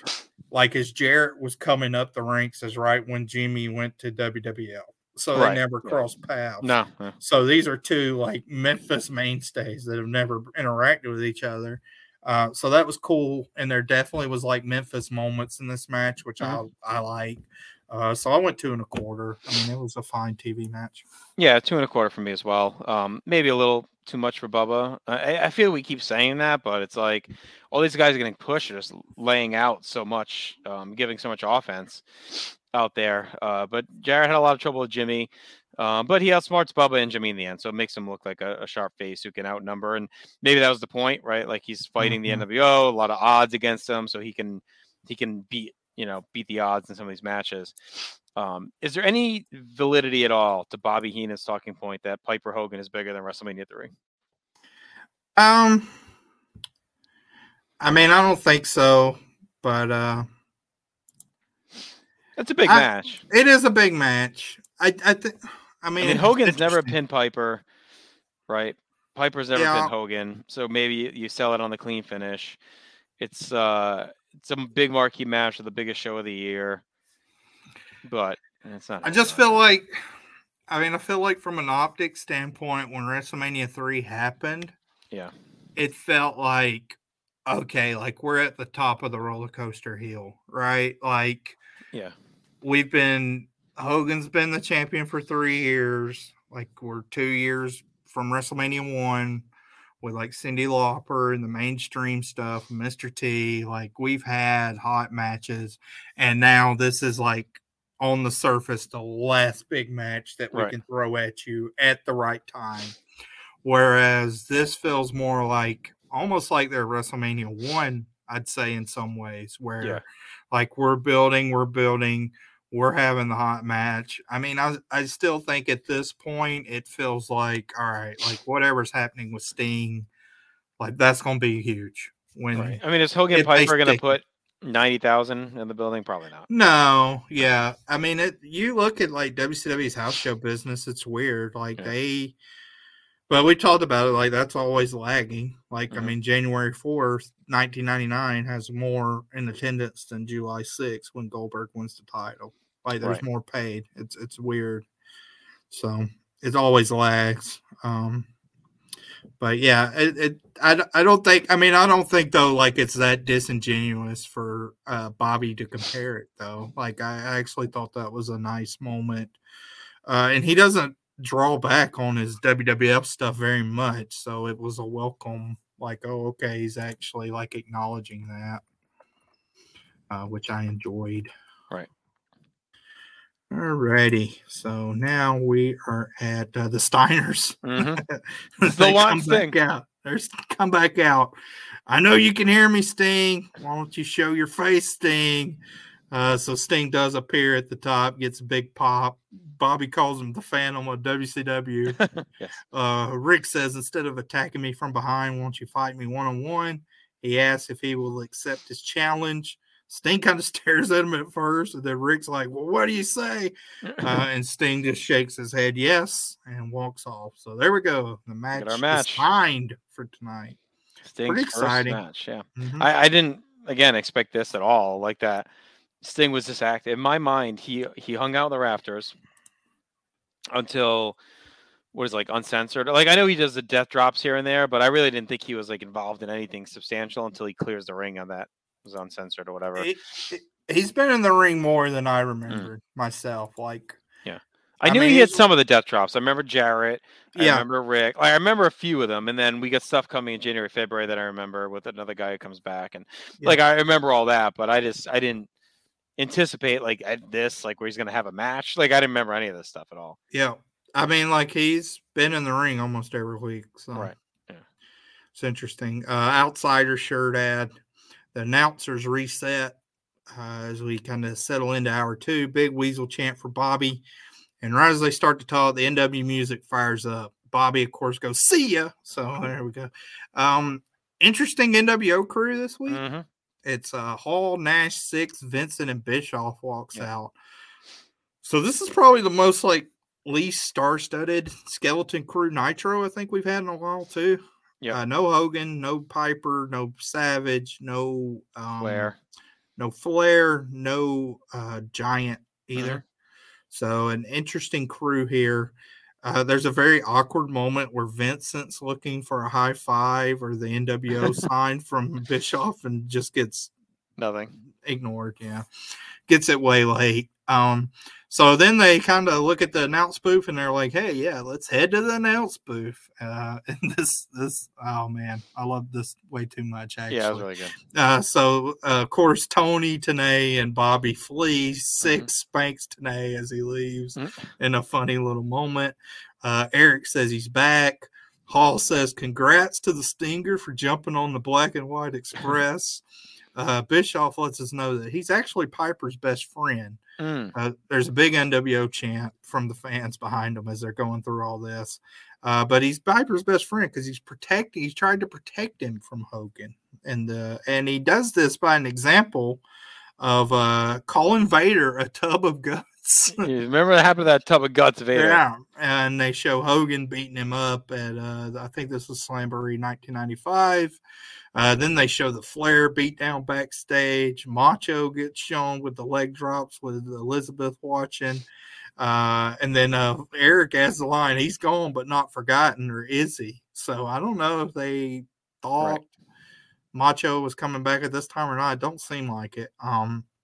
Nash says there's maybe only he was one. Just playing off the rumors from Survivor Series. Maybe. Nash says there's only one icon in wrestling, and it's Hollywood. So, any thoughts on the NWO invading? But it's a pretty big moment. Yeah, that was good. Nash said he reads the format sheet. He goes, "Oh, excited to see Sting in action." That was really funny. Yeah. Hall and Nash's delivery when they do the commentary is so good because Hall does like that. Like they kind of do in the low key voice, but it's so dripping in sarcasm that it's so good. It's like, oh, good credit to the Stinger for coming out here and joining the Black and White Express. Like he just said, like it's just like two guys just chilling. Like it's not to fast forward across streams. Like on WWE War with Marcus and I were talking, the commentary team like JBL and they're trying to do that low key like chatty, and it's so fucking annoying. But they do it. Hall and Nash are just like perfect at it. Just like. They're not yelling. They're just fucking talking. But like, it's just dripping with this smarminess. That's so good. The shot of Vader was random, but it was funny. I thought still taking a shot. It was good. I think it's, you get them out there. We hadn't seen them all night. We're going to let them obviously narrate the rest of the show. Without Hogan to cut his promo, like I think it's a good use of them. So why not go this route? Hall and Nash is going to be, and Bischoff will be good on commentary. So no, that was good. So then we get our match. It's Eddie Guerrero versus Squire David Taylor. Eric says when we get our own show, the lighting will be better. What's he say? Like the music or something will be better. And then somebody says the talent will be better. So it always starts. I got like a lot of lines from these guys. They were really firing off. Hall comments on Conan doing a superplex. He says we need to start thinking international. Yeah, we need a good Englishman. Need a good Englishman. Then they start talking about Japanese. They talk about like how much sushi that Kevin Nash can pound. So I don't. I mean, there's the rumors with Nash and they say Bischoff shits on Conan's gear too. This is a bad dresser. Conan's he's got bad gear, but he's a bad dresser, but he's a good wrestler. When they're talking about the Englishman, Nash says, "Hey, don't forget Lord Regal." And then we get this is a quick match, so Eddie wins very quickly. I mean, it was fine for like a minute and a half or however long it lasted, but it was what it was. I want a star and a half. Hall does say this frog splash is hot, but he can't hit it on a giant size. Right. So the it was fine. I just want a star. They do say Bischoff does work in here that he's the highest ranking WCW official and he could put in steps on title matches. So he says whoever wins the tournament can get the belt, but they have to defend against a giant after winning as well. So he's still pushing that he's got the stroke and the power. The match is whatever. A little Taylor offense and some, we're really rushing along here.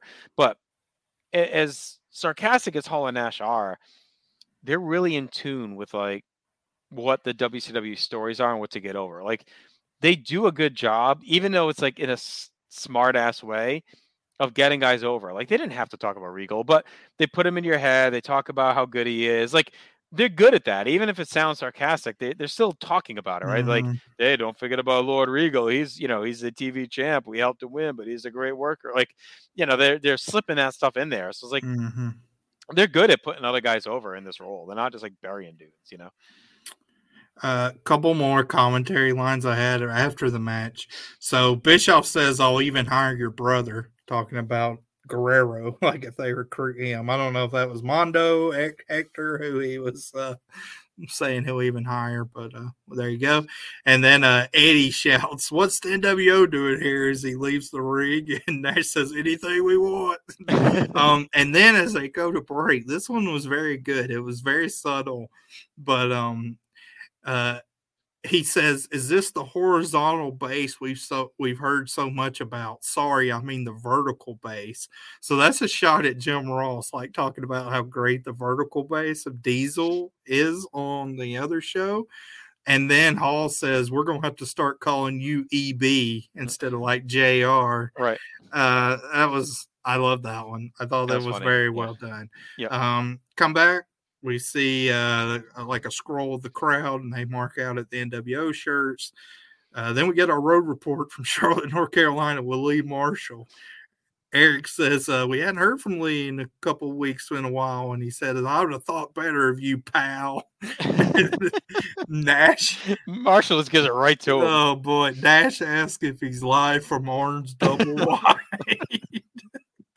God. Nash loved putting down Arn, like when he does the Horsemen parody and Arn's Double Wide. And then Lee, unfortunately, like this was great because I think this was a throwaway line from Lee, but they run with it for the rest of the night where he says, "Coming back to Charlotte is like going to Liverpool with the Beatles." And Hall says, "You mean it's old and dated?" It's just like they're on fire. So pretty basic. Then Bischoff tells Lee he's got 3 weeks. To sign that 2 contract. Words, 3 weeks, and see ya. So Lee talking shit was funny, like getting out, backing down. Hall's cue the porn music for the NWO theme was good too, because I mean that was a rumor. I don't know if it's ever been proven that they heard it in a porn movie and that's where they pulled it from.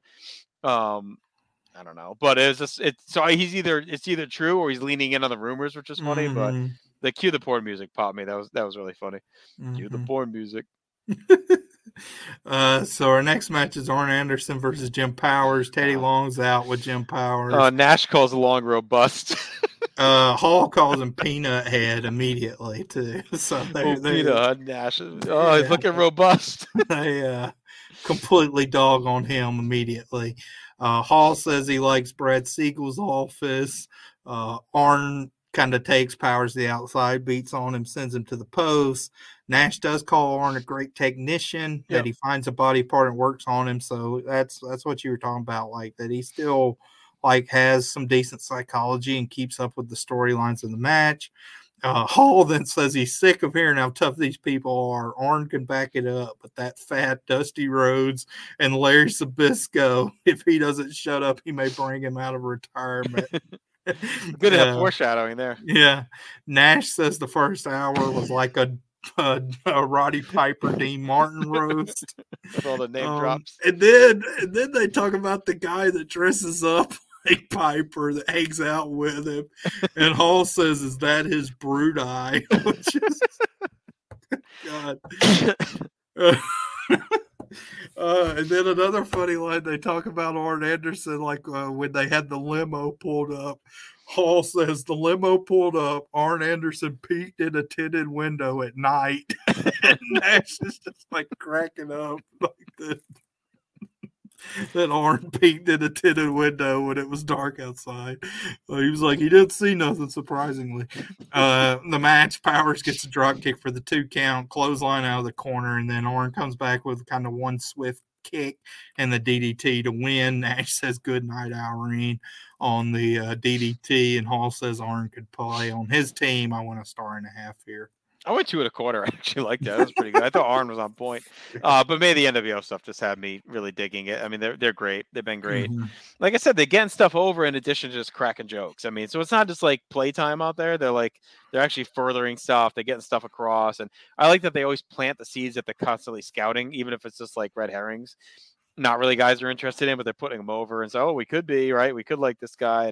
And again, even in Arn, they're shit all over him for 5 minutes. And they're like, hey, he could be on my team anytime. He's great, right? It's like you're still putting someone over even when you're taking shots. Right. Benoit versus Regal's our next match for the U.S. title tourney. Somebody mentions they hate memos, and Hall says, hey, send out a memo. No more memos. Yeah, that's good.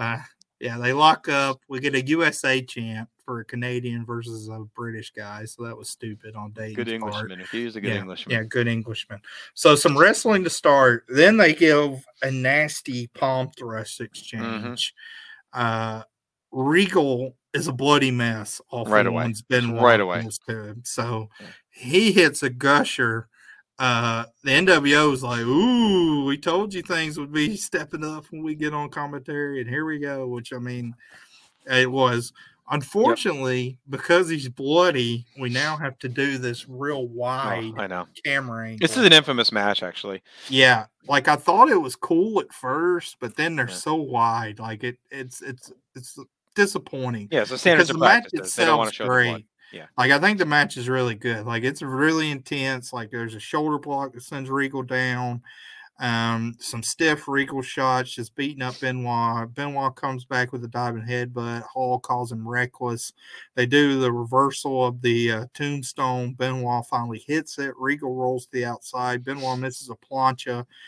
Regal places Benoit on the top rope, hits some back kicks, and then hits the underhook suplex from the top rope, which was nasty.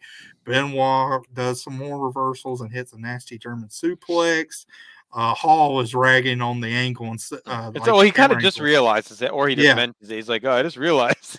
Like, what are we doing? He says, let's fire the whole crew and bring in our own guys. And then we get the finish where Benoit sends Regal in and hits a dragon suplex for the win. So really good. I mean, really good TV match. Maybe if we'd had close-up angles, this could have been even like a 3.5, 3 3/4 match for me. I went 3 1/4, and it's a very strong 3 1/4. Just a great 6-minute TV match full of stiffness. Yeah, I went 3 1/4 too. This is the one match I felt the commentary hurt. Between the wide shot and the goofy commentary, it was hard to get really invested. I mean, we did, but I think it could have really been a classic if we don't get the blood, and if it's just like Tony calling the match. I think it put this in hour 1, maybe, and without the blood, it hits even more. So I think we got robbed a little bit. It's a hard-fought war. Benoit moves on to the tournament. So yeah, I went 3 1/4 too. It's like I said, it's a pretty infamous match, the one where they go to the wide shot because of the blood. And I get it. I get they had to. It's just how it was on TNT. But it's unfortunate. So I think we get robbed of what could have been a potential, if nothing else, like a real gem. But yeah, I mean, it possibly, gem for us, given the grades. Yeah, I mean, it possibly could have been one of the best TV matches we've seen in '96. It could have been up there with Dean versus Ray. Yeah. So it was good. Gene interviews the Horsemen. This was a heck of a promo here.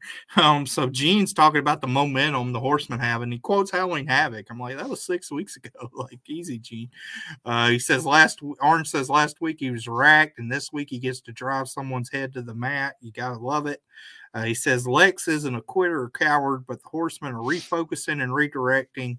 If you want somebody to lead WCW, they're there to lead the way, take charge. But then he says we're missing one key member. So he asks Benoit where Woman is. Benoit says she's taking care of Horseman business. Someone on commentary, I couldn't tell who it was, but someone said she's shopping right as he says that. Benoit says Woman is as much a horseman as anyone else. Mongo then talks about this made no sense. Yeah, he was like, teams worried about their own personal agenda. It leads to dissension. So should have been a dynasty, but we weren't getting the there we go. So some more, I guess, Bears analogy here. Then Deborah gets on the mic, and she's got a lot to say tonight. She says Nancy. So she name drops Woman as Nancy in the locker room, talks about how great Chris is and cute Chris is. She's tired of her cheap perfume that she's always wearing because Chris loves it. Deborah says the way you deal with it is you rise above it. So makes no sense. And then she goes, dissension is listening to Nancy every week talk about how that makes no sense at all.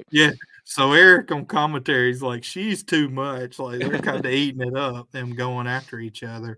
But at the end of the day, it looks like they shake hands and seem to be kind of on the same page. Yeah. I mean, Arn tells Benoit, you were handpicked. We're proud of you. If you give me your word that Woman's good, then we're good. So there's a lot going on. A lot of irons on the fire for the Horsemen right now. Yeah. I mean, it's interesting that Benoit and Woman are kind of catching shit for this relationship from everyone. It's like they're basically saying, why isn't she here? And is it because you distracted too, right? With all this going on, and hey, we're still dealing with Sullivan because of you. So what's up? Then our semi-main event, I guess, Rocco Rock versus Lex Luger. We saw him beat Johnny Grudge a couple of weeks ago, so here we go. Hall and Nash have to admit Lex is red hot. They say it's a respect thing. Grunge helps to take over for the match for Rocco Rock as they go to the outside. And then we get this great exchange where Eric says, we're not wanting to put WCW out of business. We're fine with them being a promotion. Just NWO can be number one wrestling promotion in the world, and WCW can be number two. That was their plan. Then Nash says, throw in one of those Japanese companies, and they can be number three. Or no, Hall actually said that. Right. And then Nash says ECW number 4. and they all like kind of crack up. Eric says, I don't think so. You got $3 on you. And then Hall says the sweet thing is you could play bingo too, which is just very important. I mean, it's a burial line, but yeah. It was great. They're on top, right? They can talk shit. Just the chemistry. Like, this is like your Twitter, mic drop before Twitter. Like if this was nowadays, you'd have that GIF of the guys go, ooh, or whatever that you see all the time. That's what this was. He was ducking, but they were rolling. It was just great. The way Hall says, hey, the sweet thing is you can play bingo too. Just a great line. Pretty hilarious. So Rock misses a charge. Luger comes back with a forearm. I thought this match had too much offense from Rocco Rock. Him and Grunge were annoying throughout the match. We got a "We Want Sting" chant.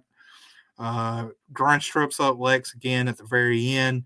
He holds him on the apron, but Lex moves out of the way. Rock runs into Grunge, and then Lex mercifully racks Rocco Rock, and that's it. So a disappointing match, 1 star. I did like at the end where Grunge gets in the ring after the match, and Lex from the rack position throws Rocco Rock onto Johnny Grunge. Yep. That looked cool, but yeah, as a match, it was nothing, but actually I thought a little detrimental to how hot Luger is because Rock got a decent bit of offense. Again, it's been an epidemic across both shows with this. This should have been Luger crushing him or give us someone bigger, right? We've been seeing big guys battling Luger, which is fine. Yeah. I love that Hall always references the loaded forearm. Yeah, he said he's got a steel plate in there, right? Yeah. He's WF 93 to the death. But again, the star got very little offensive wins. That's been the tale of the night. Star and 3/4 for me. Luger's super over. Bischoff gave him more hints. Like he says, I'm happy to be back in my chair. I want to do this more often. So leading you to think, yes, they may do an NWO show where he's the lead guy back in the booth. They're clearly still planning on it, hinting it that way. So, but Luger's just been rolling. He's gonna roll until they're ready to give him something big. Right. Time for our main event. Nash lets us know he flew a plane smaller than Scott Steiner here to Dayton. Hall makes fun of Steiner's collar. Sting comes out with no music, just kind of walks down. He throws the bat down and then turns around. And then Rick immediately decks him. Throws him to the outside of the ring. Scott throws Sting back in the ring. Rick fires away but misses one shot and then gets a Scorpion Death Drop. So we're 30 seconds into the match. Sting hits the Scorpion Death Drop. Sting then grabs the bat. And he basically does with the bat to Rick Steiner. Scott's in between him and Rick. He kind of moves Rick or Scott out of the way with the bat and then does the same thing with the bat to Rick that he did to Lex Luger a couple of weeks ago where he pushes him forcibly with the bat back, but then hands the bat to Rick and turns around. Now, it looks like Rick Steiner's going to take a swing at him, but Scott Steiner steps in front of him. Scott then throws the bat down, and everyone kind of walks away. Now, all this is going on, on commentary. They're kind of oh, what's the Stinger doing? So then Sting kind of wanders up the aisleway, and they're oh, get the contract ready, Eric. He's ready to sign on the dotted line. So Sting gets to the top of the entranceway. He has his bat, and he points at the outsiders and Eric, and then just kind of walks away. And I thought the expression that the outsiders give here is very good because you can tell, they're acting was good because you could tell like they're a little, we don't know what's going on, Right, or know, Eric even says like, "What is that?" But they kind of play it all cool. Like immediately they clip to the front of the announce booth when Sting walks away, and Eric's like, "Well, we still got him," and Hall's like, "Yeah, it's still a done deal," and stuff like that. So I like the way this was played off. Sting kind of walks up the aisle into the crowd, and that's how the show ends. They show off the new outsider shirt. Yeah. They basically shield their shirt. But I thought this is a cool closing angle. I didn't rank it as a match because it's really not.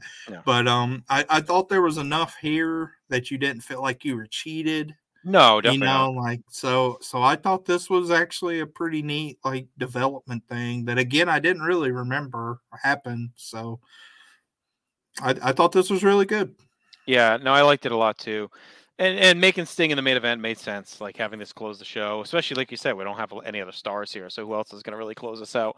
So you do this big angle, Scott's back, so that's good. So you kind of get the Steiners reset. No, I thought it was really well done overall. I like the teases. I thought it was kind of an intense segment. There's more mystery around it, even though Sting finally gets involved. The Steiners are looking to step up as leaders as well.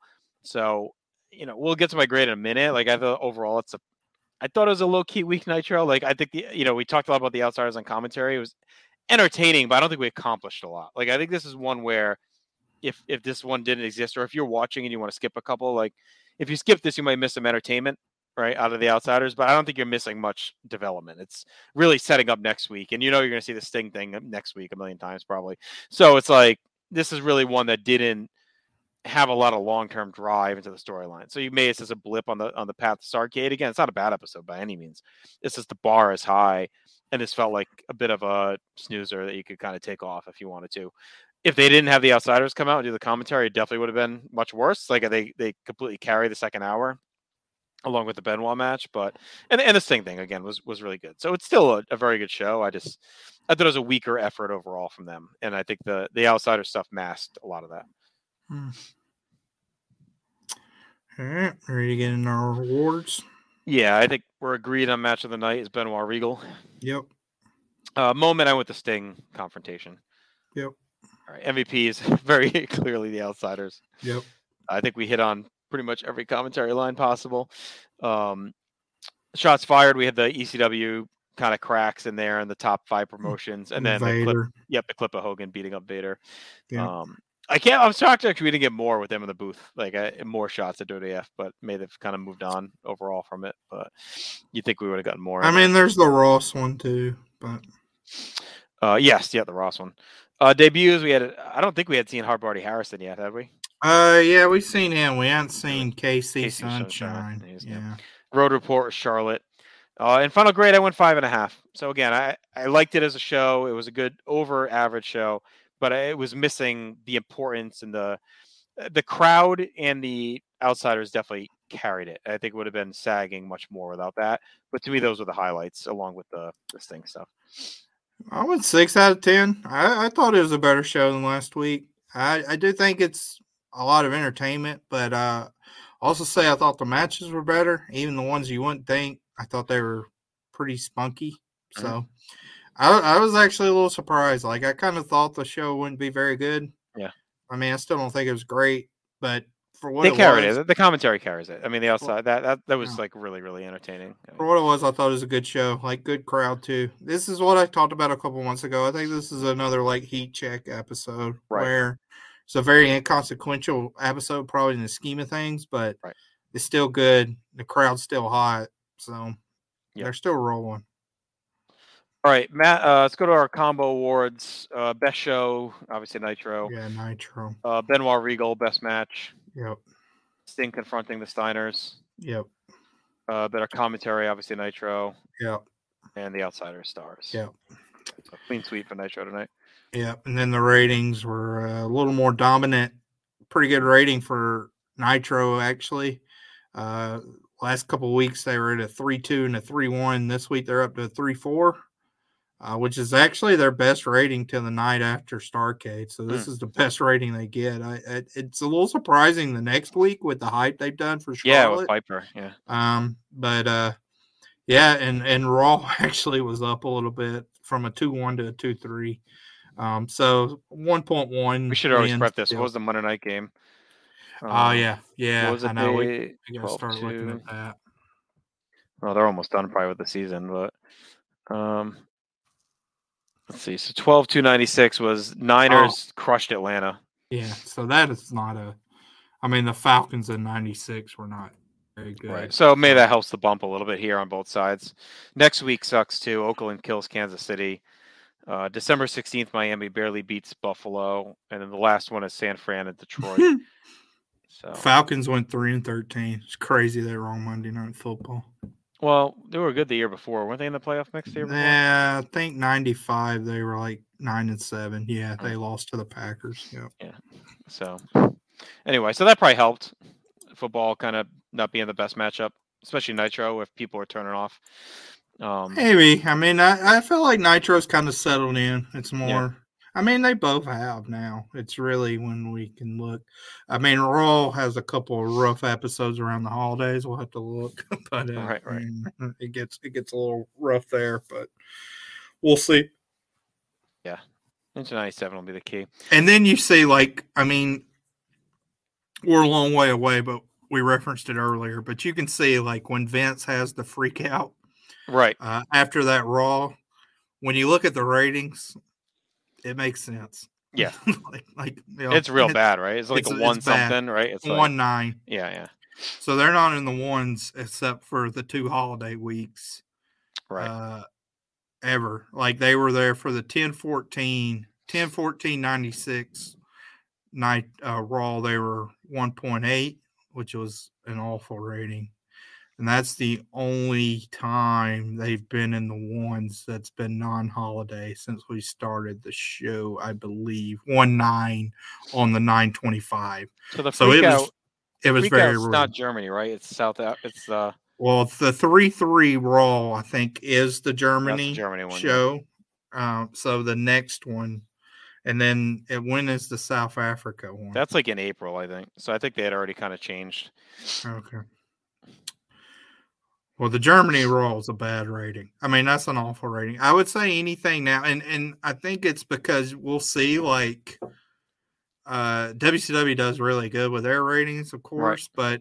but there's a weird thing that happens in February, or kind of bearing the lead, but there's a weird thing that happens in February where it seems like the gap's lessening a little bit. Because right now, WCW is consistently beating them by over 1 point.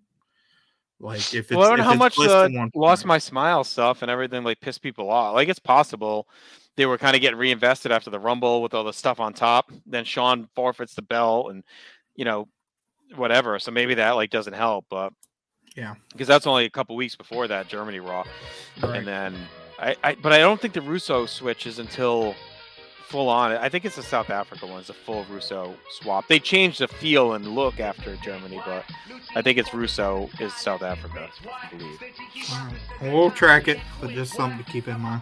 All right, so we'll be back in 2 weeks with December 9th. That'll be the go home for its time.